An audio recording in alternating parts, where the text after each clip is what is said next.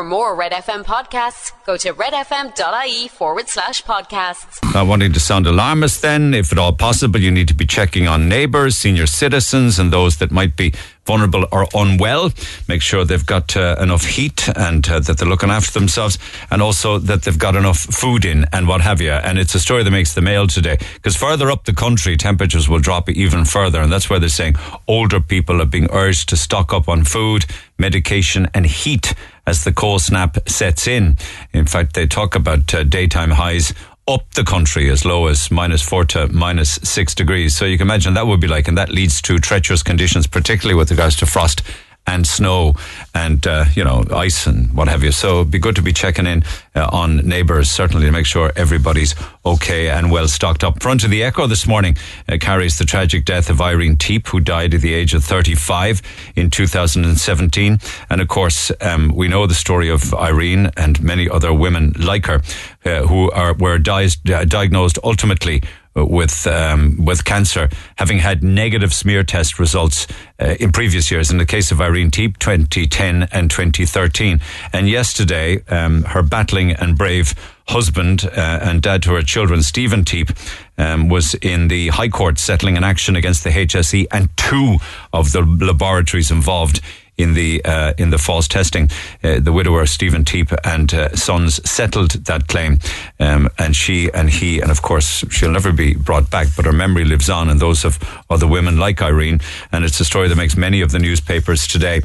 Staying local, I believe this could well be the last public photo op. I don't know whether it's the last opening that he will do, but Micheál Martin, they've held on to the bypass, I'm told, the opening of it, to suit his calendar. That's what I'm told. Now, his office probably will refute that, but he certainly will open the Macroom bypass a little later on this morning, or at least the 8-kilometre section of it. Now, ultimately, it will be 22 kilometres, and it'll run brand new road around lots of towns and villages, including the likes of Macroom and Ballyvourney. So it'll be 22 kilometres in total. And I love the fact that vintage cars from the Muskerry Vintage Club will be part of the cavalcade that will drive the road and the route a little later on today. Micheál Martin will cut the ribbon or whatever he does and officially open it at 11 o'clock. And then the public will be able to travel it and drive it from 2 this afternoon. So ultimately then at some stage, all of it will open in the not too distant future and will be rocking and rolling on a brand new road. The cost of which actually is quoted in the papers this morning as €300 million. That's the bypass cost, 300 million. Story from the Examiner today. It's interesting, UCC, back in the 1920s, were given by the clerics at the African missions some Egyptian human remains. Now, it's a mummified human remain, and back in the 20s, they claimed that it actually was the mummy of an Egyptian queen, the mummified body of an Egyptian queen. Now, subsequently, it's turned out that it wasn't, that it was actually the remains of an adult man, estimated to be between like 45 and 50 years old. But the point is, UCC are repatriating all of the objects that were given to them back to the Egyptian state, which is, of course, the right thing to do. And, of course, we should be doing the right thing and repatriating, and like other countries should be doing. The UK are trying to do it, and, there's all sorts of talk that they'll get better at giving back things that were robbed or looted or taken. Be a good idea if they gave us back the annals of Inishfallen. That would be a nice thing, wouldn't it? A nice start. But, of course, talking about the UK, it's all about Harry the Nasty this morning. I don't know if they call Meghan any names like Harry the Nasty, but it's the front page of The Sun today. The front page headlines in the Irish tabloid editions of The Sun, The Star and The Mirror are quite different, and the Mail as well, are quite different to the UK ones. I think one of the tabloids in the UK this morning, not quite sure which one, I saw it online last night, has a close-up photograph of a head and shoulders of Meghan Markle with a towel around her head, reminiscent of Hilda Ogden in Coronation Street. So not very becoming, I suppose, and they didn't find a particularly flattering photograph. But what are you going to do? I mean, I sat through the first episode of it last night. It's all I could do to get to the end of the first episode. I couldn't do the other two. I just couldn't. I started the second one, and the whining and the whinging started off again, and I said, I can't do this. It put me in shocking bad form. But anyway, it's very interesting because apparently the deal that Harry and Meghan, who just want a quiet life away from the royal family, I was told, the deal is worth €100 million. Pounds. dollars. Call it what you want. Doesn't really matter what currency. It's 100 million of it. That's what the 6-season documentary is worth of them. There's big money. And we'll have a look at it in closer detail. I don't know if you watched it. Perhaps you did. I'd love to know your thoughts on it. Text 0868 104 106. It was much ado about nothing. I mean, if you're looking for drama, I suppose, you'd be hoping there'd be something in the next 3 episodes, from what I'm told. I can only talk about the first one myself, and that was like watching paint dry. I mean, I actually felt I was mortified for them. Mortified. TikTok, I don't know whether there's any mortification with regards to Leo Varadkar, because he says that it's a private matter. He was unaware that he was being filmed in the nightclub. But TikTok have now taken down the viral video of Leo Varadkar socialising last weekend. It took place in a gay nightclub in the city centre. He was unaware that he was being filmed at the time. He actually does go so far to say that he can understand why many people wouldn't go on into public life because of stories like this. But of course he claims, and to an extent, although not everybody agrees, it is his private life, but it was in a public place. However, even notwithstanding that it might have been in a public place like a nightclub, there are still issues with regards to filming people. I have a serious problem with that. People filming others and then posting videos of them without their permission online. But that's just my own thought on it. You heard in the news at 9 o'clock with regards to asylum seekers and their nightmare trips to Ireland. It's an exclusive story making the Mirror this morning, where they talk with some of the asylum seekers, particularly those that are in the East Wall area. To hell and back is the headline. And they speak to different people who actually detail where they've come from and why they are here. They are staying in an old ESB building. And they said if they could, they would protest as well, like the people who are protesting outside, because they're being treated like caged animals, they say. Hundreds of male asylum seekers were bussed into the former office block and came, actually, I'm told, from the Crown Plaza Hotel the previous week. And the Mirror this morning, I should say, describes each floor, which contains partitioned cubicles with wooden bunk beds and white duvet covers. Very, very small, partitioned. The showers are not segregated. So one of the women there, a 24-year-old North African woman, said that men can see her as she washes. So they speak with that lady. They also speak to a man from the Democratic Republic of Congo and another from the Middle East. And they describe the conditions as inhumane, as in like caged animals. And of course, yesterday we heard that the FAI has been fined €20,000 for the Up the Ra chant.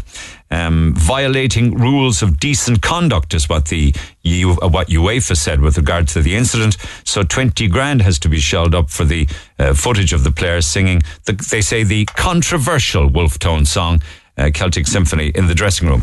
And again, unfortunately, I suppose the poor girl who filmed that and shared that innocently, if she could take back that time again, she certainly wouldn't do that, I suppose. But yet again, it's out there, 20 grand. Your thoughts on whether they should have paid it or been fined are always welcome. Text 0868 104 106. I love this little one from the Mail this morning, where there's a figure, and the figure is €124 million. What's that figure to do with? Well, it's unclaimed prizes from the lottery. The National Lottery, 124 million. And if I'm to believe what the Mail is saying this morning, only a tiny proportion of it, like 2% of the 124 million that was unclaimed. Don't know why people don't claim. I'm assuming isn't that they don't want it. I mean, they surely must want it. They must just not know that they've won the lottery or won something in the lottery.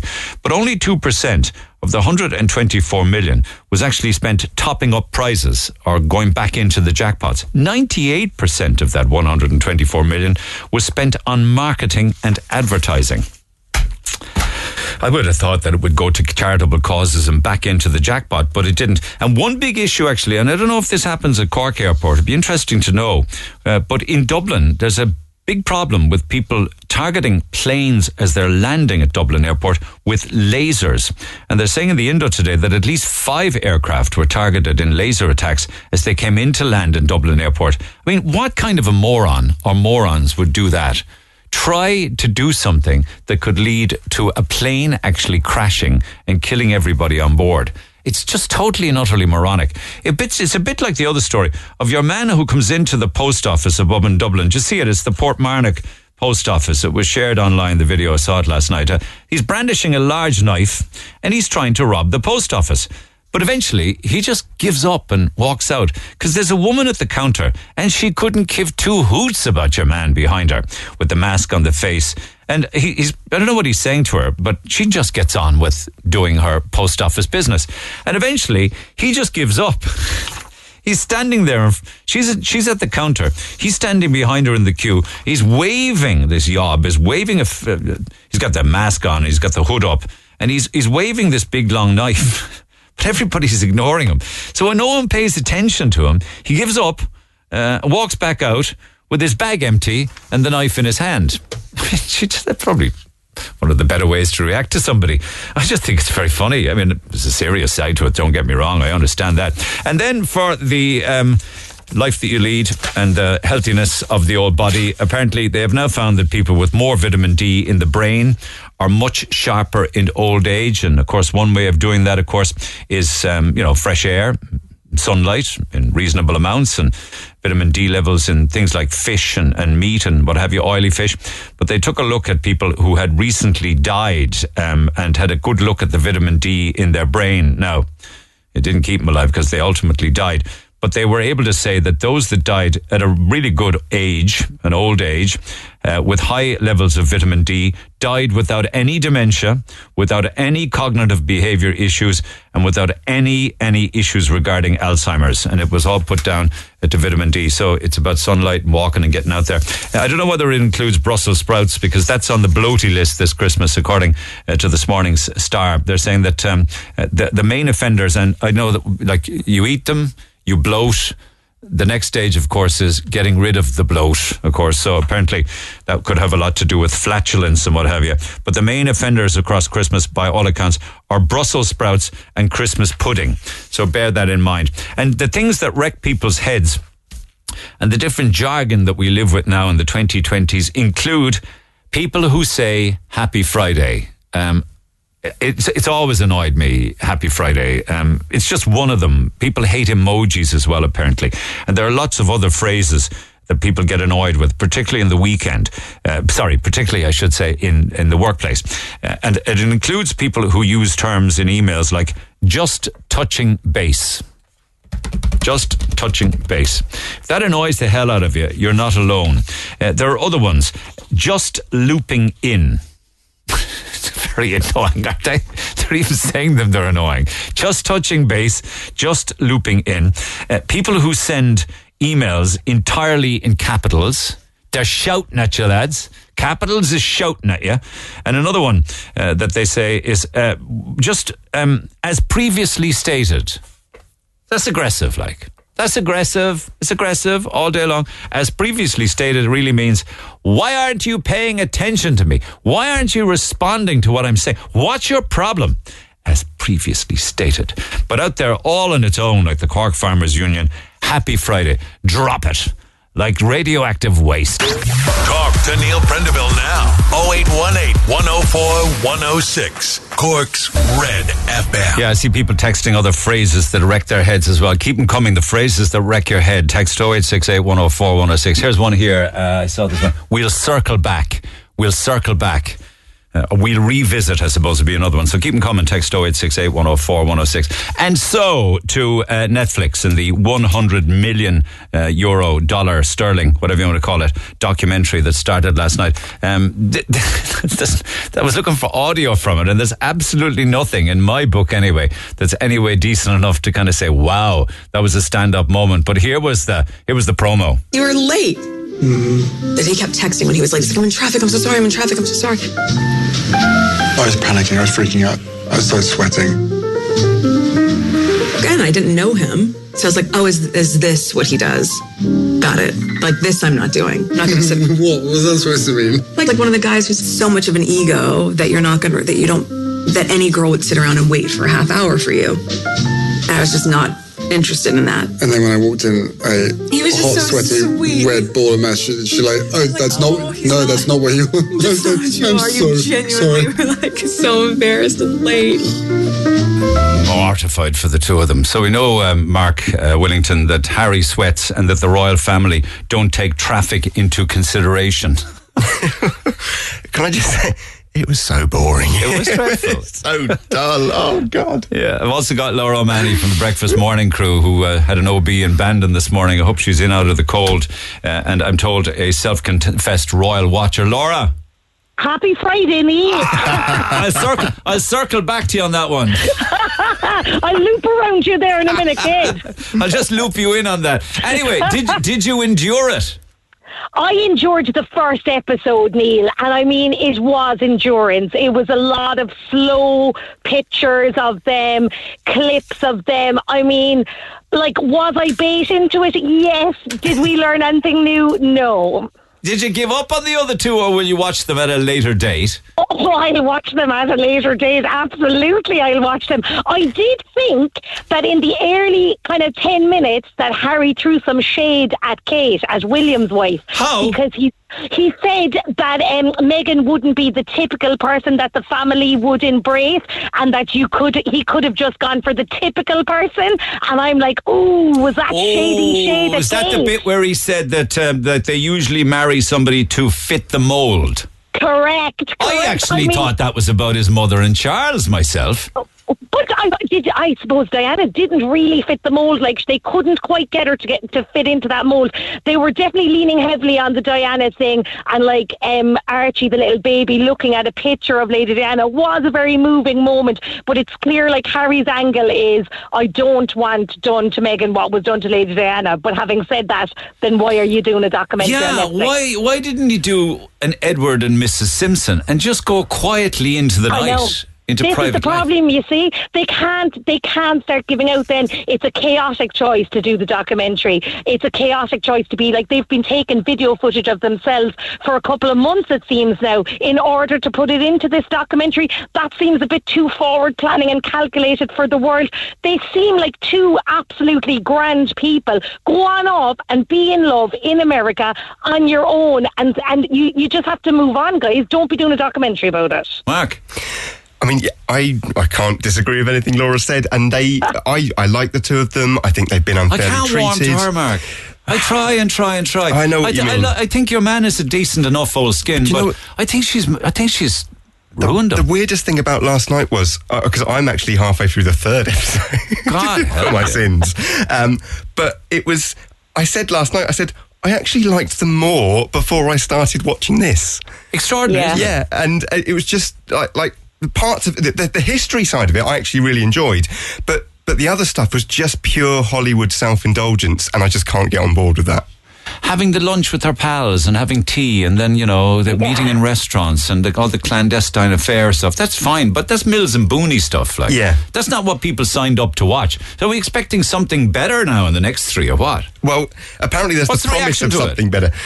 Well, the thing is as well, and episode 1 and certainly into episode 2 and 3, that they're quite stinging in their attacks on the British press in particular. So you can't expect the British press to be on board with this series in the slightest. So, I mean, the front page of the Star today calls them royalty turns Z-lister reality stars. The front page of the Mirror is just 2 months after our Queen died, Prince Harry is bemoaning his treatment again. Prince William is venting his fury again. Meanwhile, thousands of ordinary Brits are choosing between heating and eating. Stop this royal circus. That's right. So there's They've a got lot real of that. problems in their life. And William is freaking, I think, I don't know, Laura, where you crossed that, but he's freaking out because Harry used video footage of his mum and used bits of the Panorama interview, which was car crash stuff, and turned out to be fake and lies in the first place. She was set up for it, so he's angry about that. I mean, really, they're brothers at war. Like, let's be honest about it. They've had a big falling out. And, like, as in, William obviously is quite happy to stay in the fold. Harry's not. I'm sure Harry wishes that William would speak out in his defence. But actually, William has kind of doubled down, and he is being that public royal figure, and he's doing all his engagements. He's being the good boy. But Harry was never the good boy. Harry never told the line. And I just kind of feel like it's gone away from being the royal family now. It is just that mess of a drama. Like, also the problem with Meghan, Neil, I think, is the fact that she's an actor. You're just suspicious of her straight away because it's like she can turn it on. I think maybe that's my problem. I can't warm to her because I think she's acting. You're spot on there. You know? Because maybe she's not acting, but it does make you suspicious. It's like, well, if she can turn it on in Suits, she can turn it on in her Netflix documentary, and it's her kind of careful, measured way of speaking. You could turn anything into a kind of vendetta against Meghan. But the thing... Yeah, but Laura, she was mocking the curtsy, was it? Yeah. Like... She's not doing herself any favours, Neil. Like, I'll tell you now, my mother's allergic to her, right? And I was thinking about that this morning as well myself, because my mother worked and lived in London for a lot of her life and loved the royal family. And I was thinking this morning, how would my mum have felt about this? And I think she'd be very angry with them. Yeah, I think possibly so. I often think as well, what would Lady Diana think? And I think Lady Diana would be pleased that Harry is protecting his wife and speaking out for her. But you'd wonder, like, would she be like, yeah, but she's a bit of a dose? A bit of a dose, yeah. And like the talk about they talk about unconscious bias. What does that even mean? That's in episode 3. They were talking about an unconscious bias. You haven't seen that yet? I have seen that bit. Oh, actually. You have? It was an unconscious bias about racism. Within the institution and everything, and I think Harry's quote was the thing with unconscious bias, it's actually no one's fault, but once it has been pointed out or identified within yourself, then you need to make it right. Is that will they reference the fact that somebody in the royal household asks them, when the baby is born, what colour will its skin be? Is that unconscious bias? That's racist. I mean, I don't know if that's unconscious, because you say. I think it's a bit like the woman who lost her job last week because there was that issue and. Well, the example of unconscious bias that was given in the show last night was Princess Michael of Kent wore a Blackamoor style brooch to an event, which is very much considered a piece of racist jewellery, but given her the benefit of the doubt, she didn't know that was the example they gave. She can't go outside your front door if that's unconscious bias. So I know. The whole institution is chaotic, though. You know, I think this is probably the beginning of the end in a way, and Harry has to kind of be the fall guy for the kind of. Is that what he's trying to do, Laura? Trying to bring down the monarchy, is it? I think it's just dawned on him that he's in a family, as he said himself, that like he didn't become aware of being part of a royal family until kind of in his, you know, like 8, 9, 10, and then it's suddenly now that he's realising, God, this is crazy. In this day and age, we need to kind of modernise or whatever. And I think maybe she is pointing out to him, she who's had a normal-ish life and now suddenly was under all these restrictions or whatever, she's probably saying to him, Harry, this is mad. And like, that's never going to sit well. You know, the woman coming in and breaking up the family, that's never going to suit anyone. It's not going to do her any favours. But I think at the end of it all, they do love each other. Does it matter that we don't like her? Does it matter that just let them love each other? But if they go away, but they keep putting themselves back in the public eye, that's the problem. And is this just motivated by $100 million paycheck then? Well, I mean, do they need it? Do they need the publicity? Do they need the money? No, I hope it's all going to charity. I doubt that it is. You just don't know. I just don't understand why, like, if you genuinely wanted peace, then, you know, go live on your ranch and you'll have loads of peace. Yeah, get away from Netflix. I kind of do understand, though, to an extent, I'd throw this out to all of you, why he might have issues, because the episode 1 talks about the fact that his mother, of course, died in a car crash in Paris being chased by paparazzi. Now, GB News last night came out and said, that ain't so. His mother was killed by a drunk driver who was driving her car. So you see the divisiveness within the media there alone. But like, his mother did die under circumstances where she was constantly being chased by the media, and it's happening to him and to her and to their children. So you know. And did you see that? He might say, well, I was never born for this, like. Yeah, and in that first episode, there is a clip of Diana when they were on a skiing trip, going up to one of the paparazzi and the cameraman and saying, please just leave us alone. And like, that really did, like, you know, they do want to protect their kids and all of that. They are part of this family, but like, he is trying to undo the wrong of what happened to Lady Diana. In a way, that's certainly the angle in the documentary. Yeah, what's the public's reaction in the UK?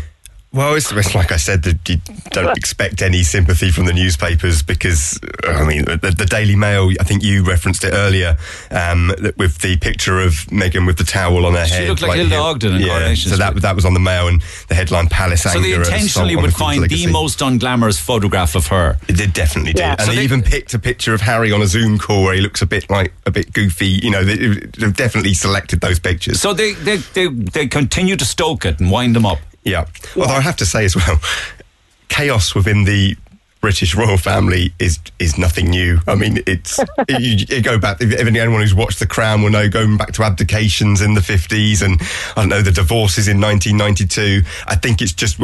But do people love it? Like, is it car crash or what is it? Do people love watching these? It's that fascination. I love the drama. Yeah. The Telegraph called it Harry, Meghan, and the Half-Truth Prince. Oh dear. I mean, I appreciate a good headline, but still. All right. Well, when are you going to watch the rest of them and the other 3 to come next week? Oh, I'm going to go straight home from Bandon now, Neil, and turn the telly on in between collecting the children, and I'm going to catch up. All right, girl. Good show this morning. Have a great weekend. Happy Friday. Happy Friday, Neil. I'll loop back to you there on Monday. Loop back to me, Loop back to me. I love it. And while you're at it, reach out to him as well, will you? Big time. I'll reach out. And that's another one that wrecks my head. Circle back. To me. Cheers, Laura. Take care. It's coming home, man. It's coming home. Yeah, we just need a bit of blue sky thinking, and we'll have the trophy in the cabinet. You figure? Oh, do you know what? France are just scary. So I'd rather not think about it. Everything will stop then tomorrow, right? The pubs will be full. They will be. Yeah. Everybody will be just sitting there praying. Yeah, I'm doing the same. Sat there watching the TV. Yeah. Who would they? If they beat France, who do they meet? It's Portugal or Morocco. So you've got to say Portugal. So let's say England. I think that's right. Anyway. Portugal.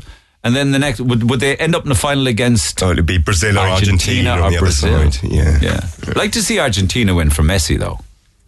No.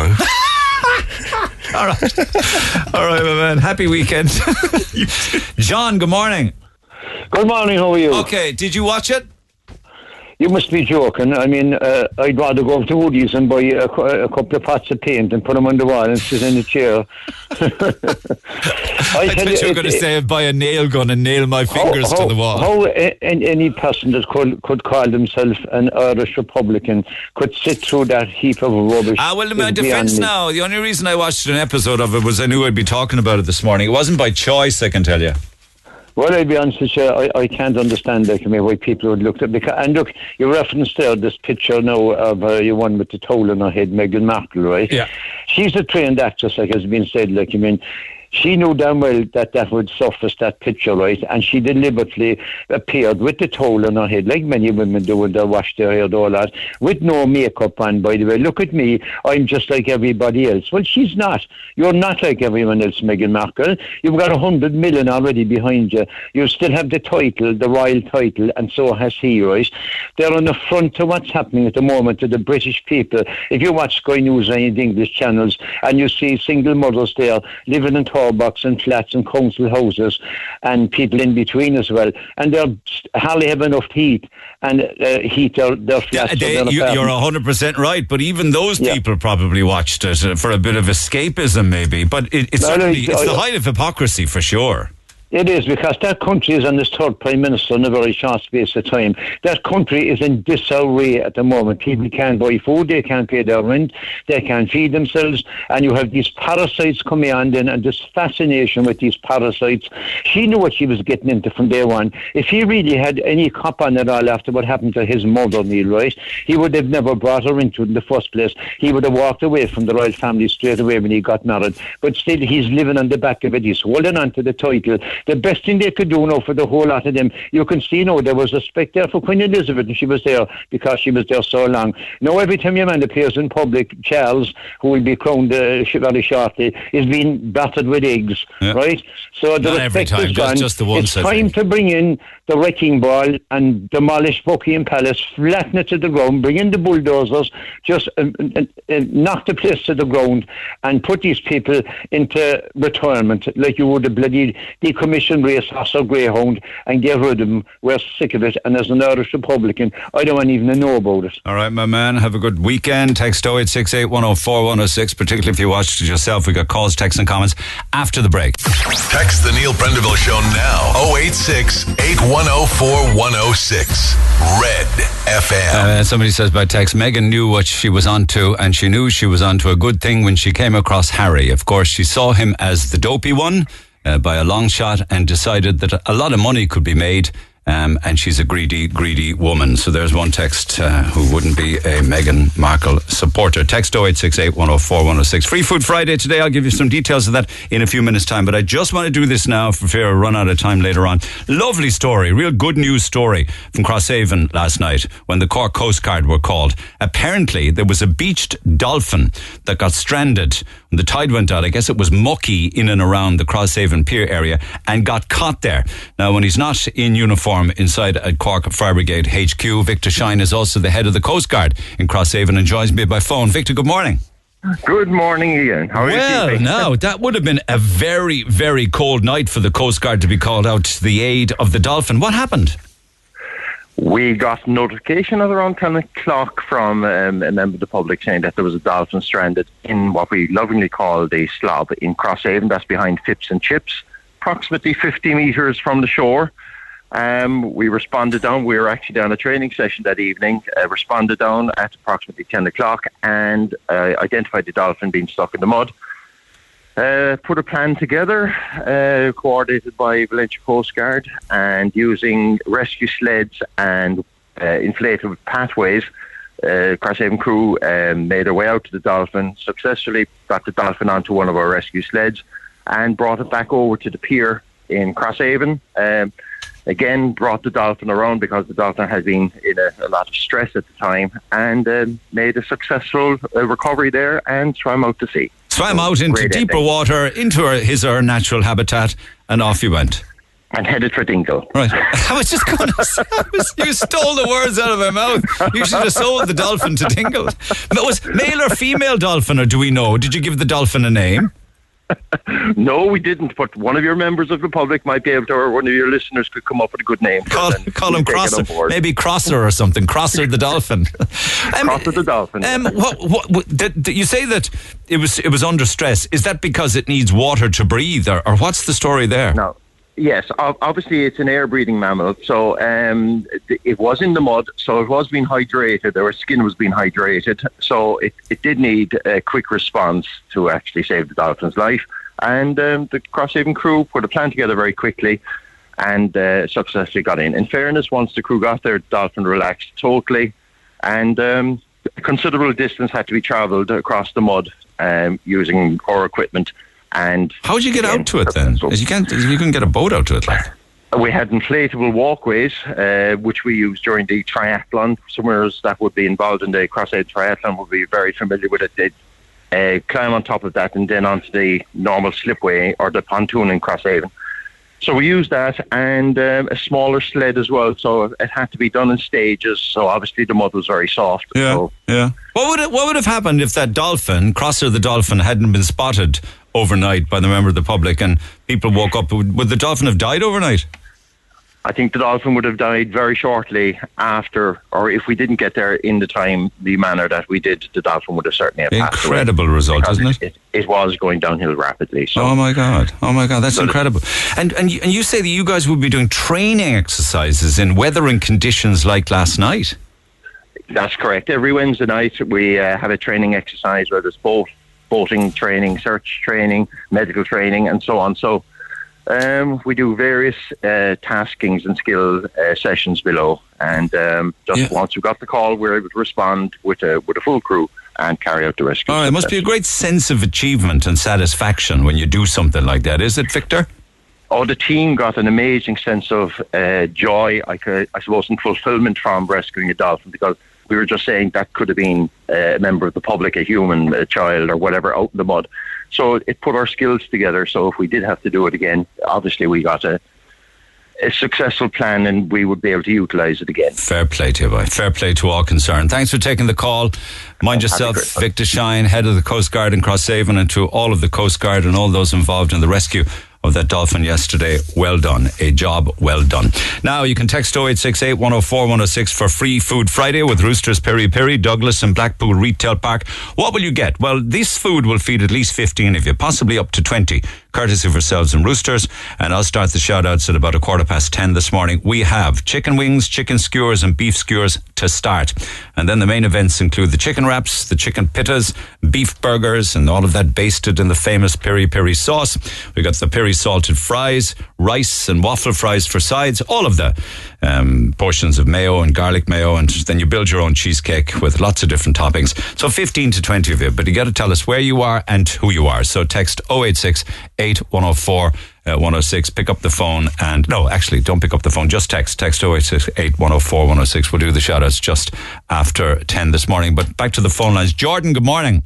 Hey Neil, how are you? I'm good. Now, I mentioned in the papers this morning that the FAI have been fined 20 grand for the girls singing Ooh Ah Up the Ra. Your thoughts? Oh my God, absolutely shocking. Absolutely shocking. I texted in and I was saying something along the lines that I reckon the cameraman and who shared it should be caught for that 20 grand. Not Actually, the FAA. I have to say, it was just one of the girls. The Misfortune filmed the celebrations at the time and shared it on social media, and it got picked up. Then this is a bit of the audio.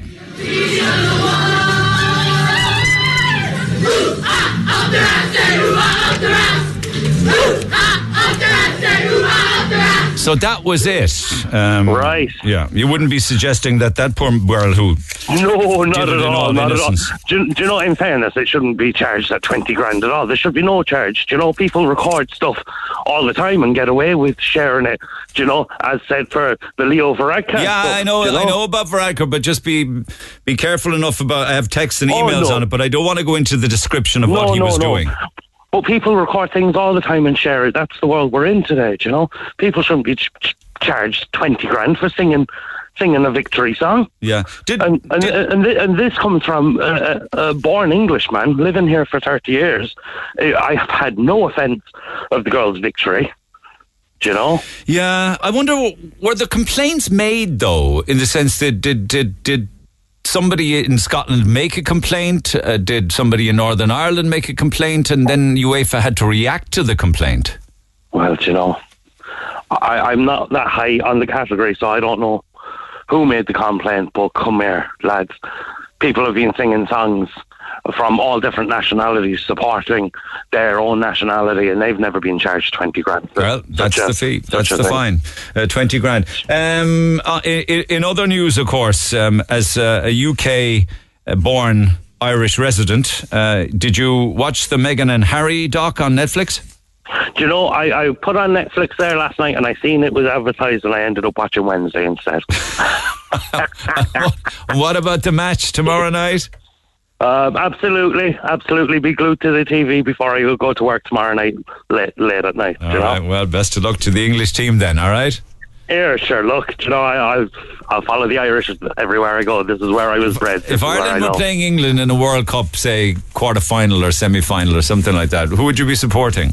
Silly question, Neil. I'd be painted in green and I'd be shouting the Ra. Absolutely. I was born England, but I was bred Ireland by. All right, kid. Look after yourself. Thanks for that. All right, kid. Merry Christmas. Thank you. You too. Take care. Did you want to just clarify something? Yeah, I think like the issue with like whatever about UEFA fining Ireland 20 grand. I mean, what I saw yesterday was that Sevilla have been fined by UEFA for racist behaviour towards a Manchester City defender, a teenager, Rico Lewis, and they got fined €5,000. So that's where for what? For racist chanting towards a Manchester City player by some of their supporters. So why would they? That's dreadful. Like, it's shocking. I mean, and this is why, and as this comes from a person who loves football, UEFA's kind of inconsistency in terms of, you know, they will kind of hand-wring by punishing something like the up the Ra thing, which you could argue, if you want or not, is a kind of whether it is even to do with politics, because it was a song. It was a song by the Wolftones. It's a Celtic song. Yeah. And then when there actually is an issue of racist behaviour, the fine is only $5,000 for Seville against Manchester City players, and that's kind of this has been an ongoing thing from UEFA, that they just won't clamp down on racism. Did somebody complain? somebody must. I think there was a complaint put in by the Scottish. There was a complaint put in by some Scottish members of Parliament. That's what it was. And then the Scottish police ended up in the investigation because it took place. I think it was the Metropolitan Police. The world's gone mad. But it's what really annoys me is when you see all the things that are wrong with football at the moment, the blatant cronyism, and we see the World Cup in Qatar, and then you see something like racism, which is a very serious issue. It gets a $5,000 fine. And it gets a quarter of what the girls were fined by singing up there. Yeah, well said. Thanks for that. Some text on that. Brian said we should be getting the British media learning their own history before getting offended by a song that has absolutely nothing to do with the IRA. Joy says scandalous that the team were fined $20,000. What is happening to people offended by a song? Winning team singing in a changing room? It's not like they were shouting in people's faces, being rude or entitled. They worked hard for that. They done better than the Irish men's team. Rashida said, ridiculous. And the World Cup being held in a country that doesn't have respect for human rights. FAI are traitors for even apologising for it. The girls did nothing wrong, says Leslie. My daughter has an FAI medal. I was once proud she won, but if this is how they represent them, I'm disappointed and disgusted. Silencing our women's victories, silencing our women's voices. Every time my daughter or her teammates score a goal, win a match, I want to express their joy they work so hard for so freely. And there is no better way to express joy than sing songs from our heritage. How am I doing time-wise? Just one more. It's a disgrace they were fined. All the talk has been about this song that was sung rather than the women's brilliant achievement in qualifying for the World Cup. Celtic Symphony is a song about Celtic's 100th anniversary. Written in 1987 for the 100th anniversary. When the Limerick Hurlers sang Sean South from Garryowen after winning the All-Ireland in 2022, or when the Leinster rugby team sang Celtic Symphony on a flight back home from Glasgow, what was the reaction to both? Nothing. What's worse is the silence on this issue. And for that lady to be humiliated and pressurised into an apology on Sky was truly horrible to watch. Didn't Fine Gael hire the Wolf Tones for their Christmas party in 2002, says Peter. Did they? Did they? Text 0868 104 106. I'm Rory. And I'm Valerie, and you can join us for the very best in local, national and international sport every weekend on the Big Red Bench. That's the Big Red Bench, every Saturday and Sunday from 6 on Cork's Red FM. Get it off your chest. Text the Neil Prendeville Show now. 086 8104 106. Red FM. I got a text with a little attachment to it saying, it's Baltic, bye. It's Baltic. -6. Going through Killorglin. Left Cork at 7 this morning. -6. See what I mean? Some places it'll be slower to climb. Text 0868 104 106. Pick up the phone on 0818 104 106. And I just want to take some time now to delve back in to our emails and our paddy box hampers that we're sending, these boxes of Irish goodness around the globe. This is your last day to email. This is your last day to email neil@redfm.ie for a loved one overseas to receive one of our customised hampers of Irish goodies from thepaddybox.com. You can also go online to thepaddybox.com and order up your own hamper to send overseas. You still have a week or so to get that sorted if you want to buy one yourself for a loved one. If you're listening to me overseas, and many do, you can also enter today being the last day. Tell us who you are and where you are. neil@redfm.ie. And so, greetings from the Netherlands. Although we never met, I feel I know you well, as my girlfriend Tracy Taylor talks about you and your show so much another man might be jealous. She listens to your broadcast every day to keep connected with all things from home. It really means so much when you're living away. Tracy's from Bantry in West Cork, but for the last 13 years she and I have been living together in Maastricht. No Christmas visit to the Isle for us this year, sadly, says Dave Van Voorten. Her partner. We got to see people in March, but this time of the year makes us miss the Irish clan that little bit more. I know Tracy would be delighted if she received one of your paddy box hampers. Dibs for me on the tato, though. I'm cashing in the brownie points if I get this. Thanks a million. Wishing you and all a Merry Christmas and a shout out to the gang in West Cork. I'd like to nominate my son Ronan for a paddy box. Ronan is my youngest, started working in London after graduating from UCC and left us in June 2021. I know it's only across the road compared to him going to America or Australia, but I'll never forget the week he was leaving. I just couldn't stop crying. Our dog Cassie, 14 years, died around the same time too, so it was tears for her And I suppose, the empty nest syndrome was setting in. Anyway, Ronan loves all things Irish, especially Cork. He loves to hear all the news from home, especially the sport. And if there's anything big on, he says, what was Neil saying about it, ma'am? Even though he has plenty of friends, 2 great flatmates, Laura and Sam, and he loves his job, but he misses home terribly. He makes sure that he has Barry's tea bags, the Cadbury's chocolate, and the Tatoes in his bag when he goes back after a weekend home. And when he's home, it's all about the Clonakilty black pudding, the rashers and the sausages, and the must-have Mammy's roast dinner. That's a lovely email. I would love to surprise him if he got one of your Paddy Box hampers. After all, as my dad used to say, mull an oiga. Praise the young and they'll flourish. And that's a lovely email from Carmel DC about her son Ronan in the UK. I'm writing for my brother Rory, who's in Melbourne for the past 13 years. I've been lucky in the past because I won flights home for Rory back in 2014 to fly home for a Christmas competition. Wow, that must have been a great prize to win. I wanted to introduce him to my new baby girl, Aoife, who's 8 now. We've also added Rua and Clara since.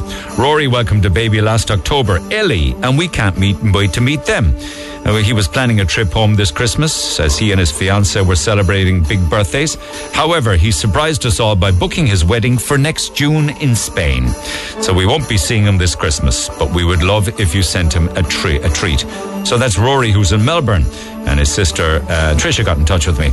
And this is an extraordinary one. Diana got in touch to say, could I nominate my brother Daniel for a hamper this Christmas? He's been living in Brisbane, Australia for a number of years.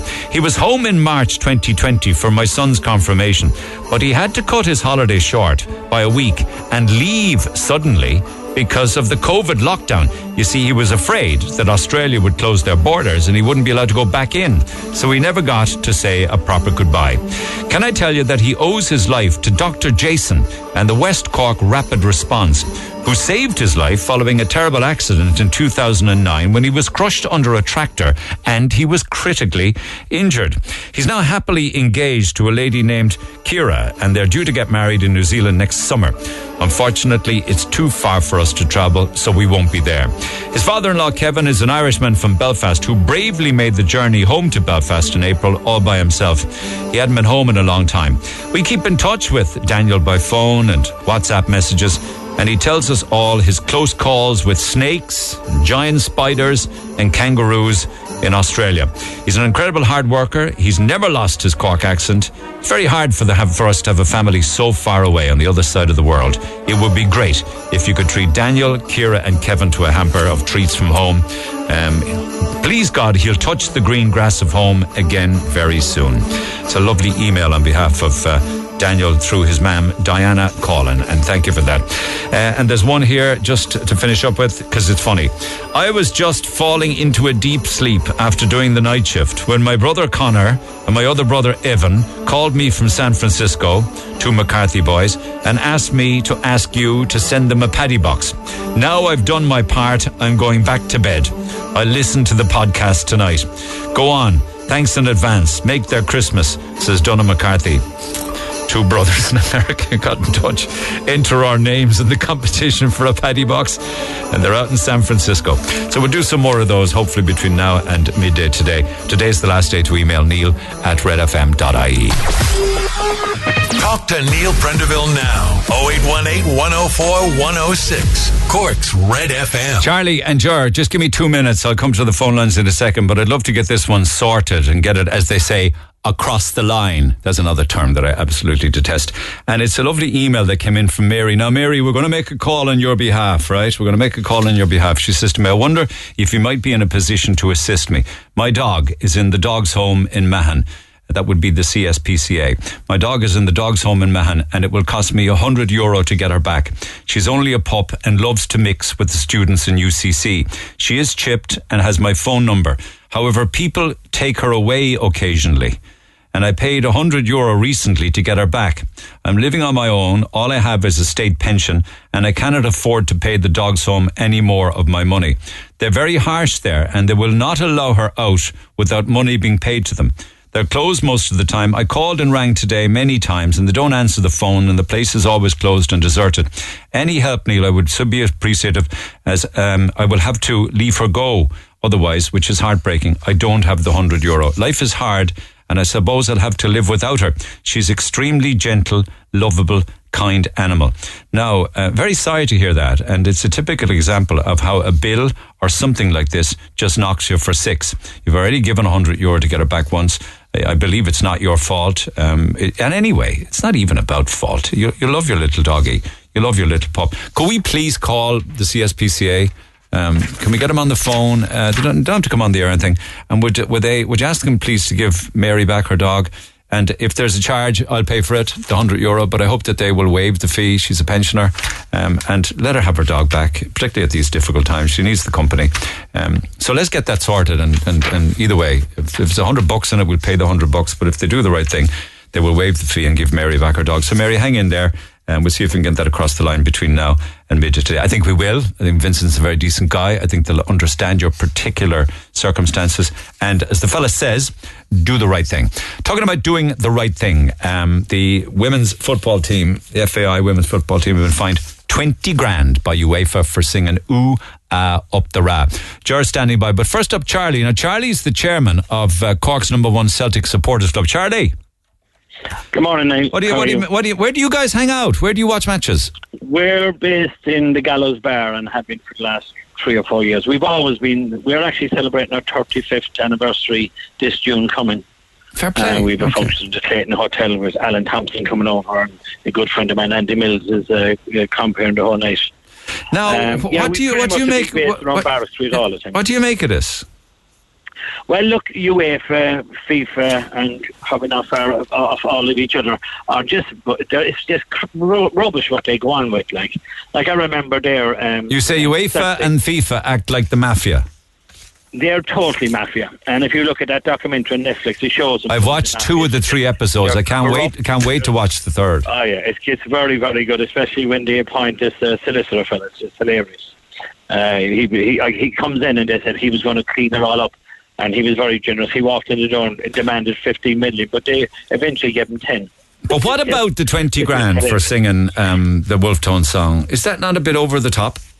It's totally and utterly over the top. It's not. It's a song that was sang by the Wolf Tones about. They actually saw graffiti on a wall about Celtic, and that's where the whole song comes from.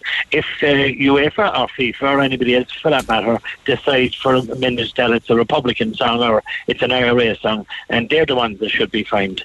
Celtic were fined 16,000 sterling for flying Palestine flags. UEFA turned around to them at the time and said they're not allowed to fly the flag, blah, blah, blah. And Celtic went away and did the opposite. And the whole, where the Green Brigade were, the whole end of it was all Palestine flags.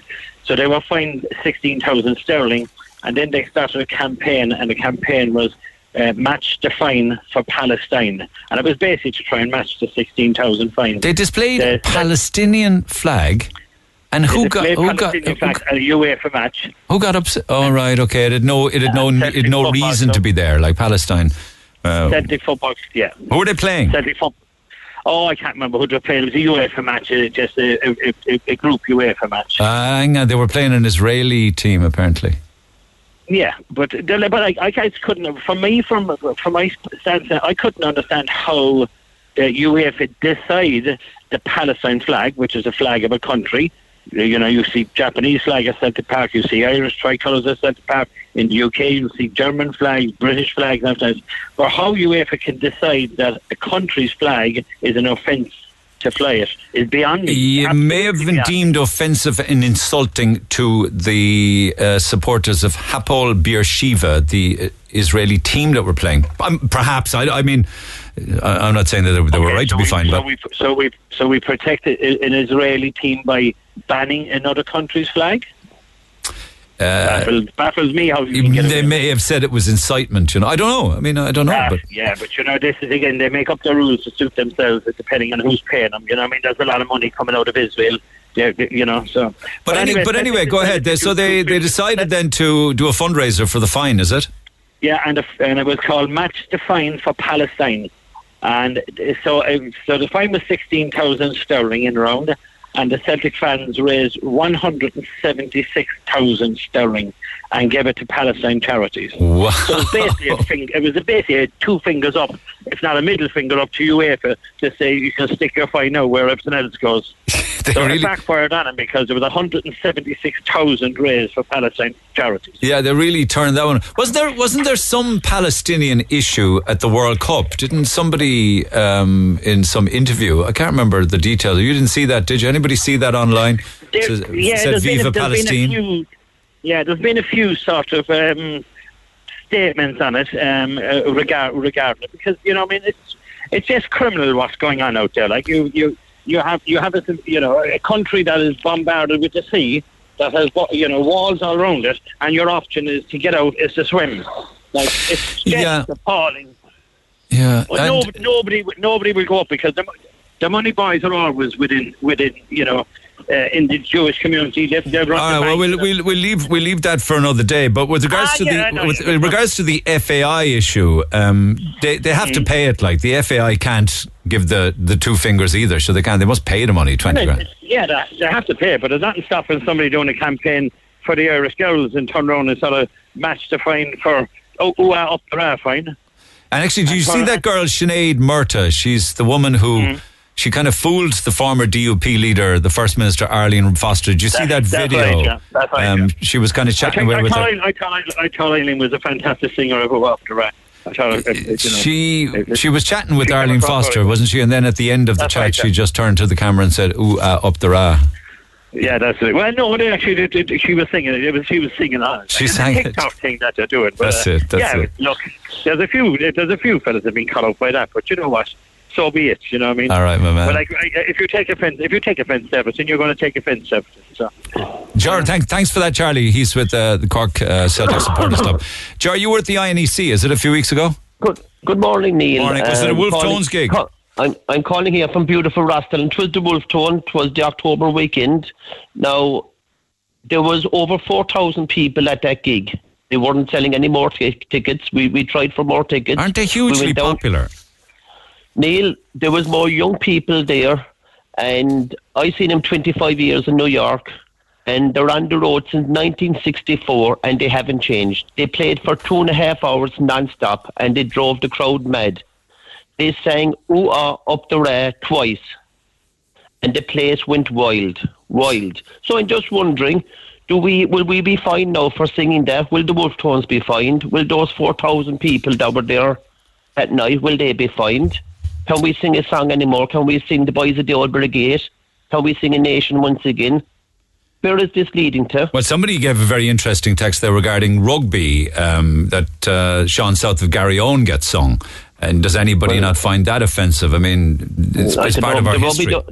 The rugby don't sing the national anthem, so I don't know how would they sing Sean South from Garryowen. Well, maybe you're mixing them up, maybe with the Limerick hurlers. Maybe it was the Limerick hurlers, or maybe I couldn't see the rugby crow singing Sean South from Garryowen. Okay, maybe it was. Maybe I misread the text. Twas Limerick. But even the Fields of Athenry, which would be a rugby anthem, talks of genocide and oppression and famine and being, transported to Tasmania and Botany Bay. They sing that song all of the time. Nobody gets worked up about that.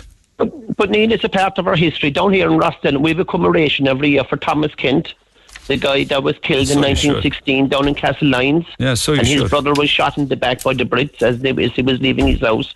If we don't keep our traditions up, that's it. There's people out there, Neil, they don't want anything to do with tradition. They want nothing to do with tradition or flying the flag. All they're on about move on, and forget about the past. We can't forget about the past. Yeah, okay. The past is the past. It's part of our history. You go to any other country, and the past is our past. So 4,000 of you sang it, not once but twice at the gig in the INEC. Twice, and they're on again the 28th of December, and by all accounts, it's very hard to get a ticket. All right, bye. Have you got one? And I would like to thank the girls. They put the Wolf Tones on the stage. They made the Wolf Tones popular again, and it's about time now we should be singing those songs. And fair dues to those girls. And I call on the FAI not to pay the bill. Don't pay the fine. Don't pay the fine. Get on, the people that's listening to you this morning, Neil, should get onto their phone and say, don't pay the fine. Give the 20,000 to penny dinners. Give it to a charity. Why should we give it to a corrupt organisation? Talking an awful lot of sense, in fairness to you. Thanks, Jar. Mind yourself. Take care. Morning, Neil. Cold morning. Yeah, it is. You mentioned twice on your show that the actions of our Taoiseach and future Taoiseach while out socialising was a matter for him and him alone. I respectfully beg to differ. Firstly, what kind of an impression is he making on the citizens of Ireland? Secondly, I thought he was in a relationship already. Thirdly, as a top politician, should he not cop himself on? I don't see any leaders in world politics flaunting their charms in a nightclub. It's just not classy. Another point of major importance is I thought the top politicians in this country were given additional Garda protection as they were afraid of being attacked. Politicians go into politics knowing that they can't do as ordinary citizens do due to the safety aspects of their job. Leo is forever getting into trouble, and I have to ask myself, is he even fit to lead our country? No doubt his army of admirers will be out in force to defend him. Thank you for that. There's another few like that. In my opinion, oh yes, this is somebody said I should retire. In my opinion, it's not okay for a person holding high public office to conduct themselves in this way. But I believe your attempt to paper over what, in my view, was a gross display of narcissism and ego is insulting to your loyal listenership. Your commentary was truly vassal. I don't know what Mr. Varadkar has with regards to his private arrangements, and I really don't want to know. However, is this the same Mr. Varadkar who campaigned for gay marriage rights, making a complete mockery out of the institution of marriage and the office of public office that he's entrusted to hold? I think Mr. Varadkar should resign immediately out of respect to his constituents and the office he holds for this type of public behaviour. And I think you should start looking at retiring yourself because you sound so 2008 on air. Thank you for that. I sound so 2008 on air. Appreciate that. I think it's probably the first time that somebody actually told me that it's time to go. So there's a first for everything. Neil, I have to remind you, it was in a nightclub, so it is not private. If it was Mary Lou in the nightclub, it would be on everything, everywhere. You remember the bull about who paid for her house? You did a full interview on that with Shane Ross. Yes, thank you. I should be held to account for that. The Leo Varadkar video, whose business is it? And what about the person who recorded it and posted it for the world to see? Nobody is zoning in on these kinds of sneaky little weasels. The person or the people who post it need to be named and shamed, especially considering that they're very probably gay themselves. Therefore, they of all people should be aware of the struggle gay people have getting through life without encountering horrible people like the ones who recorded it and shared it, says Noel. Thank you for those. I imagine there's a proportion of people who haven't seen the video. TikTok have taken it down. I'm not going to go into the actual details of the event because at the same time as people say, okay, is this how we want our leaders to behave? Somebody's going to be Taoiseach next week. At the end of the day, it is a personal matter and it is consensual. I know you're trying to move on past the Leo thing, but one final thought. Outside of the fact that when you are in public and in the public eye, you don't have a private life. If you do want a private life, don't go into nightclubs, especially with camera phones everywhere. My question is, while Leo was doing what he was doing, was there an armed guard detail waiting outside the nightclub, waiting for him in his chauffeur-driven car paid for by the taxpayer? I don't know. I would imagine yes. I would have thought that the Taoiseach would always be driven, as the Taoiseach would be, and the Minister for Foreign Affairs and people like that, Minister of Justice, always driven by chauffeur-driven armed Gardaí.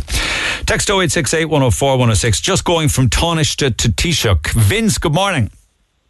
Good morning, Neil. How are you? I'm good. I think today, I'm told anyway, that today is his last public function, Micheál Martin, cutting the ribbon on the Macroom bypass. Yes, it is indeed. It's my hometown, Macroom. I grew up in a place called Kilmichael, and a lot of people talk about Macroom and Macroom only, but the bypass will also help people from the surrounding areas who live nearby, Kilmichael, Clondrohid, Killamartra, all of those places. But the point I'm making is that I watched the Sean Quinn documentary. So did I. Very good. And it was excellently done. And if anybody hasn't watched it, they should watch it. Very good. Great, really well done. But the rise and fall of Sean Quinn, it traces his life from leaving school at 15 to eventually becoming Ireland's richest man, the collapse of the Quinn Empire, all of the violence and the intimidation and the arson, the fact that he spent a little bit of time in prison because of it, the collapse of his empire because he backed Anglo-Irish and pumped all of his money into it, and it all just dwindled away. And then the companies were taken from under him. That's pretty much a synopsis of it, isn't it? Exactly, and it's really as good as Love Hate was, that thing, and it's really is box office to watch it. If anybody hasn't watched it, watch it over Christmas. It's on the player. But the point I'm making is that the one thing I got from it early on, the documentary, was there's a lot of Sean Quinns around the country. The one thing I got from it was here was a man with a huge ego. Yeah. And a really big, he was a real bully at work, and it's like, get out of my way, I'm going to stand on everybody. That's a lot of the way it is with people who are hugely successful and make massive amount of money. They, exactly. Not all of them, but they are very much about them. They're always right, nobody else. Sometimes it works, sometimes it doesn't. It's not nice, though. I think over the years, even in the trade that I was in, the menswear trade, when I look back now, the level of bullying that goes on in the workplace still, with back then, it was horrendous. Like at least now you can bring people up and, you don't have to put up with it as much as before. But I think it's a terrible way to rise to the top through bullying is not a nice way. And it's all about me. And the one thing you got from the Sean Quinn thing, it was all about me and my family and his daughters. Yeah, I'm not so sure about that, though, Vince. I mean, he gave very much to border counties and spent an awful lot on sport and charities. Like, they loved him in the border counties because he was so generous to the communities. Yeah. In the end, I think after the Kevin Lunny thing, they turned on him. They didn't like him as much. Naturally, Kevin Lunny was kidnapped, they think, by Dublin Jimmy.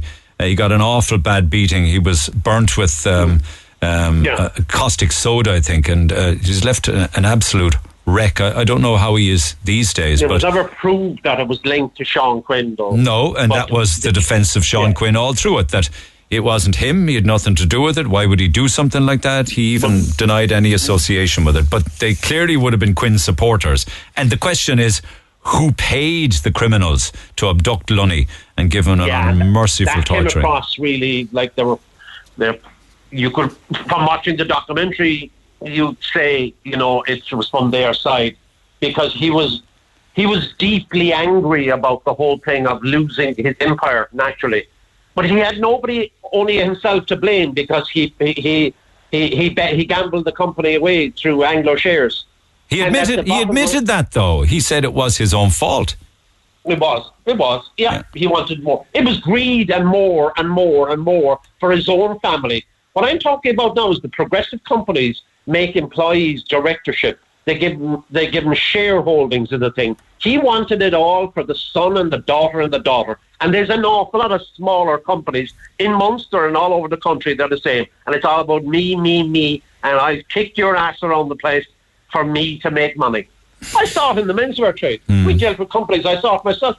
The bullying in the menswear trade was unbelievable. Over the years. And it's a very nasty thing. And he came across in that documentary as a real bully. And a big ego. Which brings me to the point. The big ego is another devil. Like today in Macroom, you have Micheál Martin. The last act. That's what the media... Danny Collins, but it's Micheál Martin. He's out there now cutting the ribbon at 11 o'clock. Yeah. Why should he be doing it anyway? I question that myself. Why shouldn't he be doing it? He's the Taoiseach of the country. He's from this county. Taoiseach of the country. I'll tell you. I'm sure the other TDs from that area will always will all be there with them in an hour's time doing the same. There's 2 points to it. It's me again. Micheál Martin opening the bypass, right? As in, look what I've got. Aren't I great? Is it? Yeah, exactly. And it's my last act as Taoiseach, right? First of all, anyway, who are the people that suffered most for the last 30 years?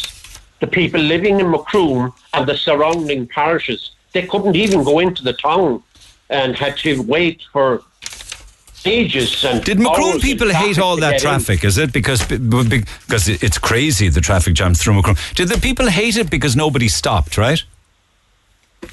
I think I think everybody hated the place Macroom because it took so long to get through it. And let's call a spade a spade. If you look at Macroom today, like I know Henry Murphy was on and he was talking about how great it is, but it's a fairly dreary town now, I must say. Is it? You know, I mean, I only drive through it. I don't get to stop there. Yeah, but it's dreary enough. We know that motorists want to go around it, right? And it's going to cost €300 million to go around it. It's an extraordinary amount of money. Now, the scale of this bypass is incredible. Don't get me wrong. It's a fabulous piece of work. Whether it's the right time to be spending that kind of money, I don't know. You couldn't back out of it when everything collapsed, I suppose. But the people of Macroom... Today would be an ideal day for the directly elected Lord Mayor. If we had done that in Cork, at least you'd have a directly elected person done by the people who could open the bypass. Are you saying to me Hall Martin shouldn't have been allowed or asked or insisted on... I'll give you an example. Why? I know Macroom very well. And take the figure, Martin Fitzgerald, the man behind, years ago, the Mountain Dew Festival with Dennis Murphy. Person like him should be doing it. John Farrell from Macroom Motor Services. But politicians always turn up. They turn up for the opening of an envelope. Yeah. You see, the Macroom bypass really and truly is about the people in the area, and it's about the people of Macroom. Now, after the bypass is done, spending the 300 million, they're going to come along and they're going to spend about 12 million, I think. I think it's between Macroom and Bandon, but there's going to be a good chunk of money. But when it comes to reconfiguring places, the people have no say at all. You know, the boys come out, we say we're spending 400 grand there, 300 grand there.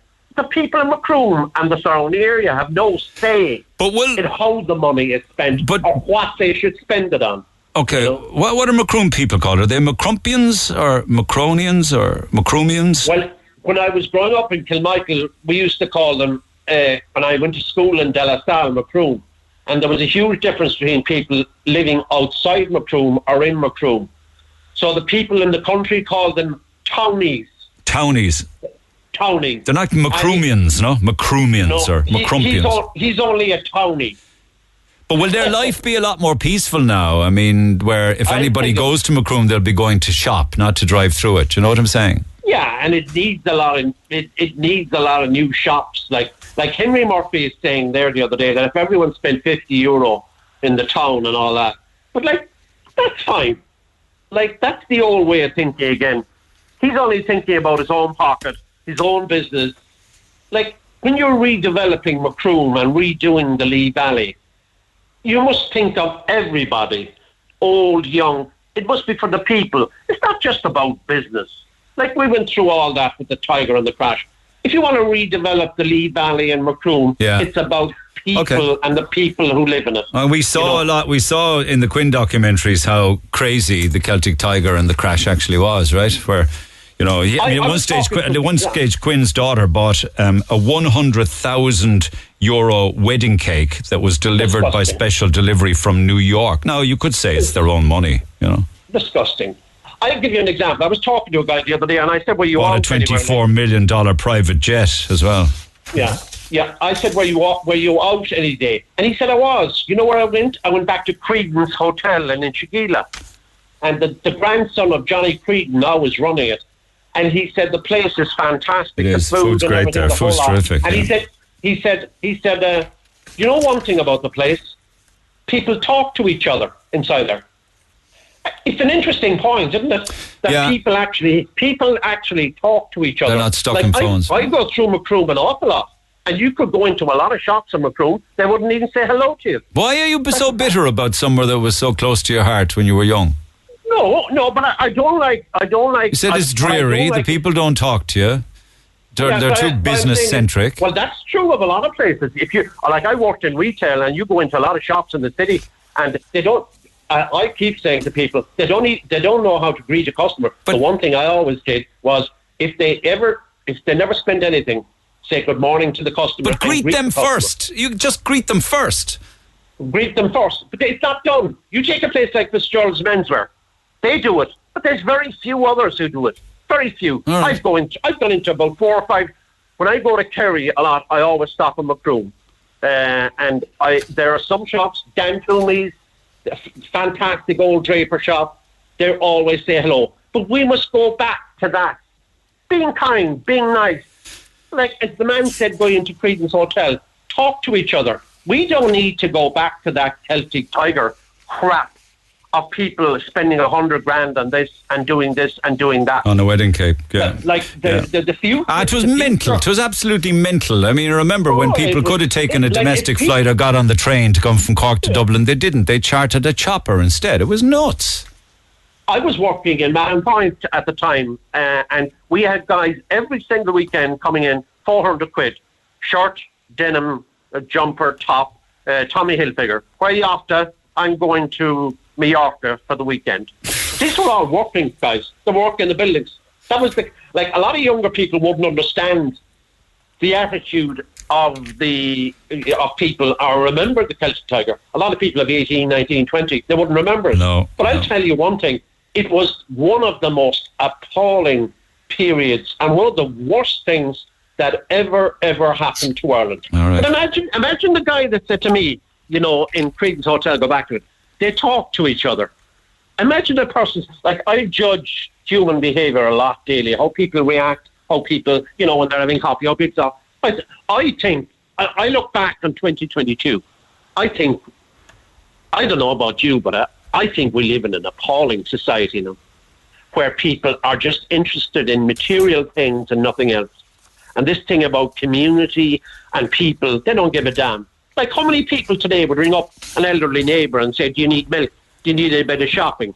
And they'd say, he can get it online or she can get it online. Well, you can, but at the same time, you need to be checking in on people, particularly in this kind of weather. It's nice to be checking in on people. I wouldn't like the society we live in today. All right, but man. going back to Micheál Martin, like I criticised Micheál Martin at the start of his tenure back along on the radio with you, but I must say, given the couple of years and 2.5 years that he has done, I take back a lot of what I said. I think he did a reasonably good job. I'm not. Why don't you want him to open the bypass this morning? That's a contradiction. I would much prefer. But if you look at it, really, and we went for the directly elected Lord Mayor. No, I know that, but I don't have much more time. But it's a straightforward question. If he did a good job in the last 2.5 years, why can't he open it? The question is, in Cork City and County, and it's a good question for the public, who would you get to open it? Who would you get to open the bypass in Macroom if you wanted somebody in Cork City and County? And I think it would be very difficult to elect it directly. I can't think of anybody offhand that I would say I cast my vote for them. Yeah. Okay. All right. Okay. But one last thing, just before Christmas, is that I would advise any of the companies having parties and all that this thing of free drink at Christmas parties, as you know, my past relationship with drink is appalling, it's not a good place to be. It's not a good thing for a company to be giving free drinks to staff and all that. And all I'm saying is that the people, oh, listen, if something happens on the clock while the company is paying for the drink, anything that happens on the clock while the company is paying for the drink, it's the company that would be held responsible and sued. Yeah. Yeah, but it was another thing, relic of the Celtic Tiger. Oh, it's free bar, free this, free that. This is my 10th Christmas off the drink. 10 years this year. And I always at Christmas, I always think of the people that are in rehab and the people that are trying to get off drugs and drink, because Christmas is a particularly difficult time. And I always think of the people, and I think I'd ask families, like people that are in rehab and trying to get off drink, you know what it's all about? Just calling around, having a cup of tea, having a chat, being there for them. All right. Because I think I think what I've done is a great thing. And I'm celebrating 10 years off it this Christmas, and I'd advise, if you're having a drink, just take it easy. Yeah, right. Yeah. Thanks, nice Neil. One. Look after yourself. If I don't talk to you this side of Christmas. Happy Christmas. Cheers. As always, Vince. Free Food Friday shout-outs, courtesy for yourselves, and Free Food Friday will be delivered to 15 or 20 of you. There's feeding in it for 15 or 20. Courtesy of yourselves and Roosters, Piri Piri, Douglas and Blackpool Retail Park. First shout-outs for ECI, JCB and Carricktool. Have a great weekend, guys. Absolute Property Group would love to win today, and they're starving. Marymount Hospice would love some Free Food Friday on this cold and icy morning. I've just finished a night's work and would love to nominate my hard-working colleagues who are just starting their shift at St. Anne's Ward in Marymount. To everybody at Lara National School, exhausted after the Christmas play practice, break a leg in the real McCoy. The endoscopy ward in the Matter Private, morning to Antone. To everybody at EBO Home Rescue at the Marina Commercial Park. Happy Friday, Neil. Just looping in with you as previously discussed. All those awful terms. Big shout out to everybody at EBO, and thank you for the funny text. To everybody at McLaren's Loss Adjusters in Ballycorreen House in Frankfield, GRP Roofing Supplies in Tremore Road, Kerry Pike has Horgan's Garage and they're listening. Citygate Specialist Dental Clinic. To the Jack and Jill Foundation, hi Caroline, and they want to say hi to all of the staff at Dunn Stores Carrigaline working non-stop for Christmas. It will be a great treat for them. Easy Living Interiors in Little Island and DPD Depot 27. We're working since 5 this morning in the freezing cold.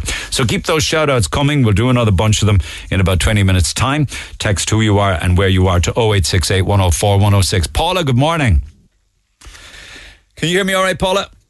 Morning. No, I didn't get to you yesterday because I ran out of time. Is there still a gas leak in the apartment? Yeah.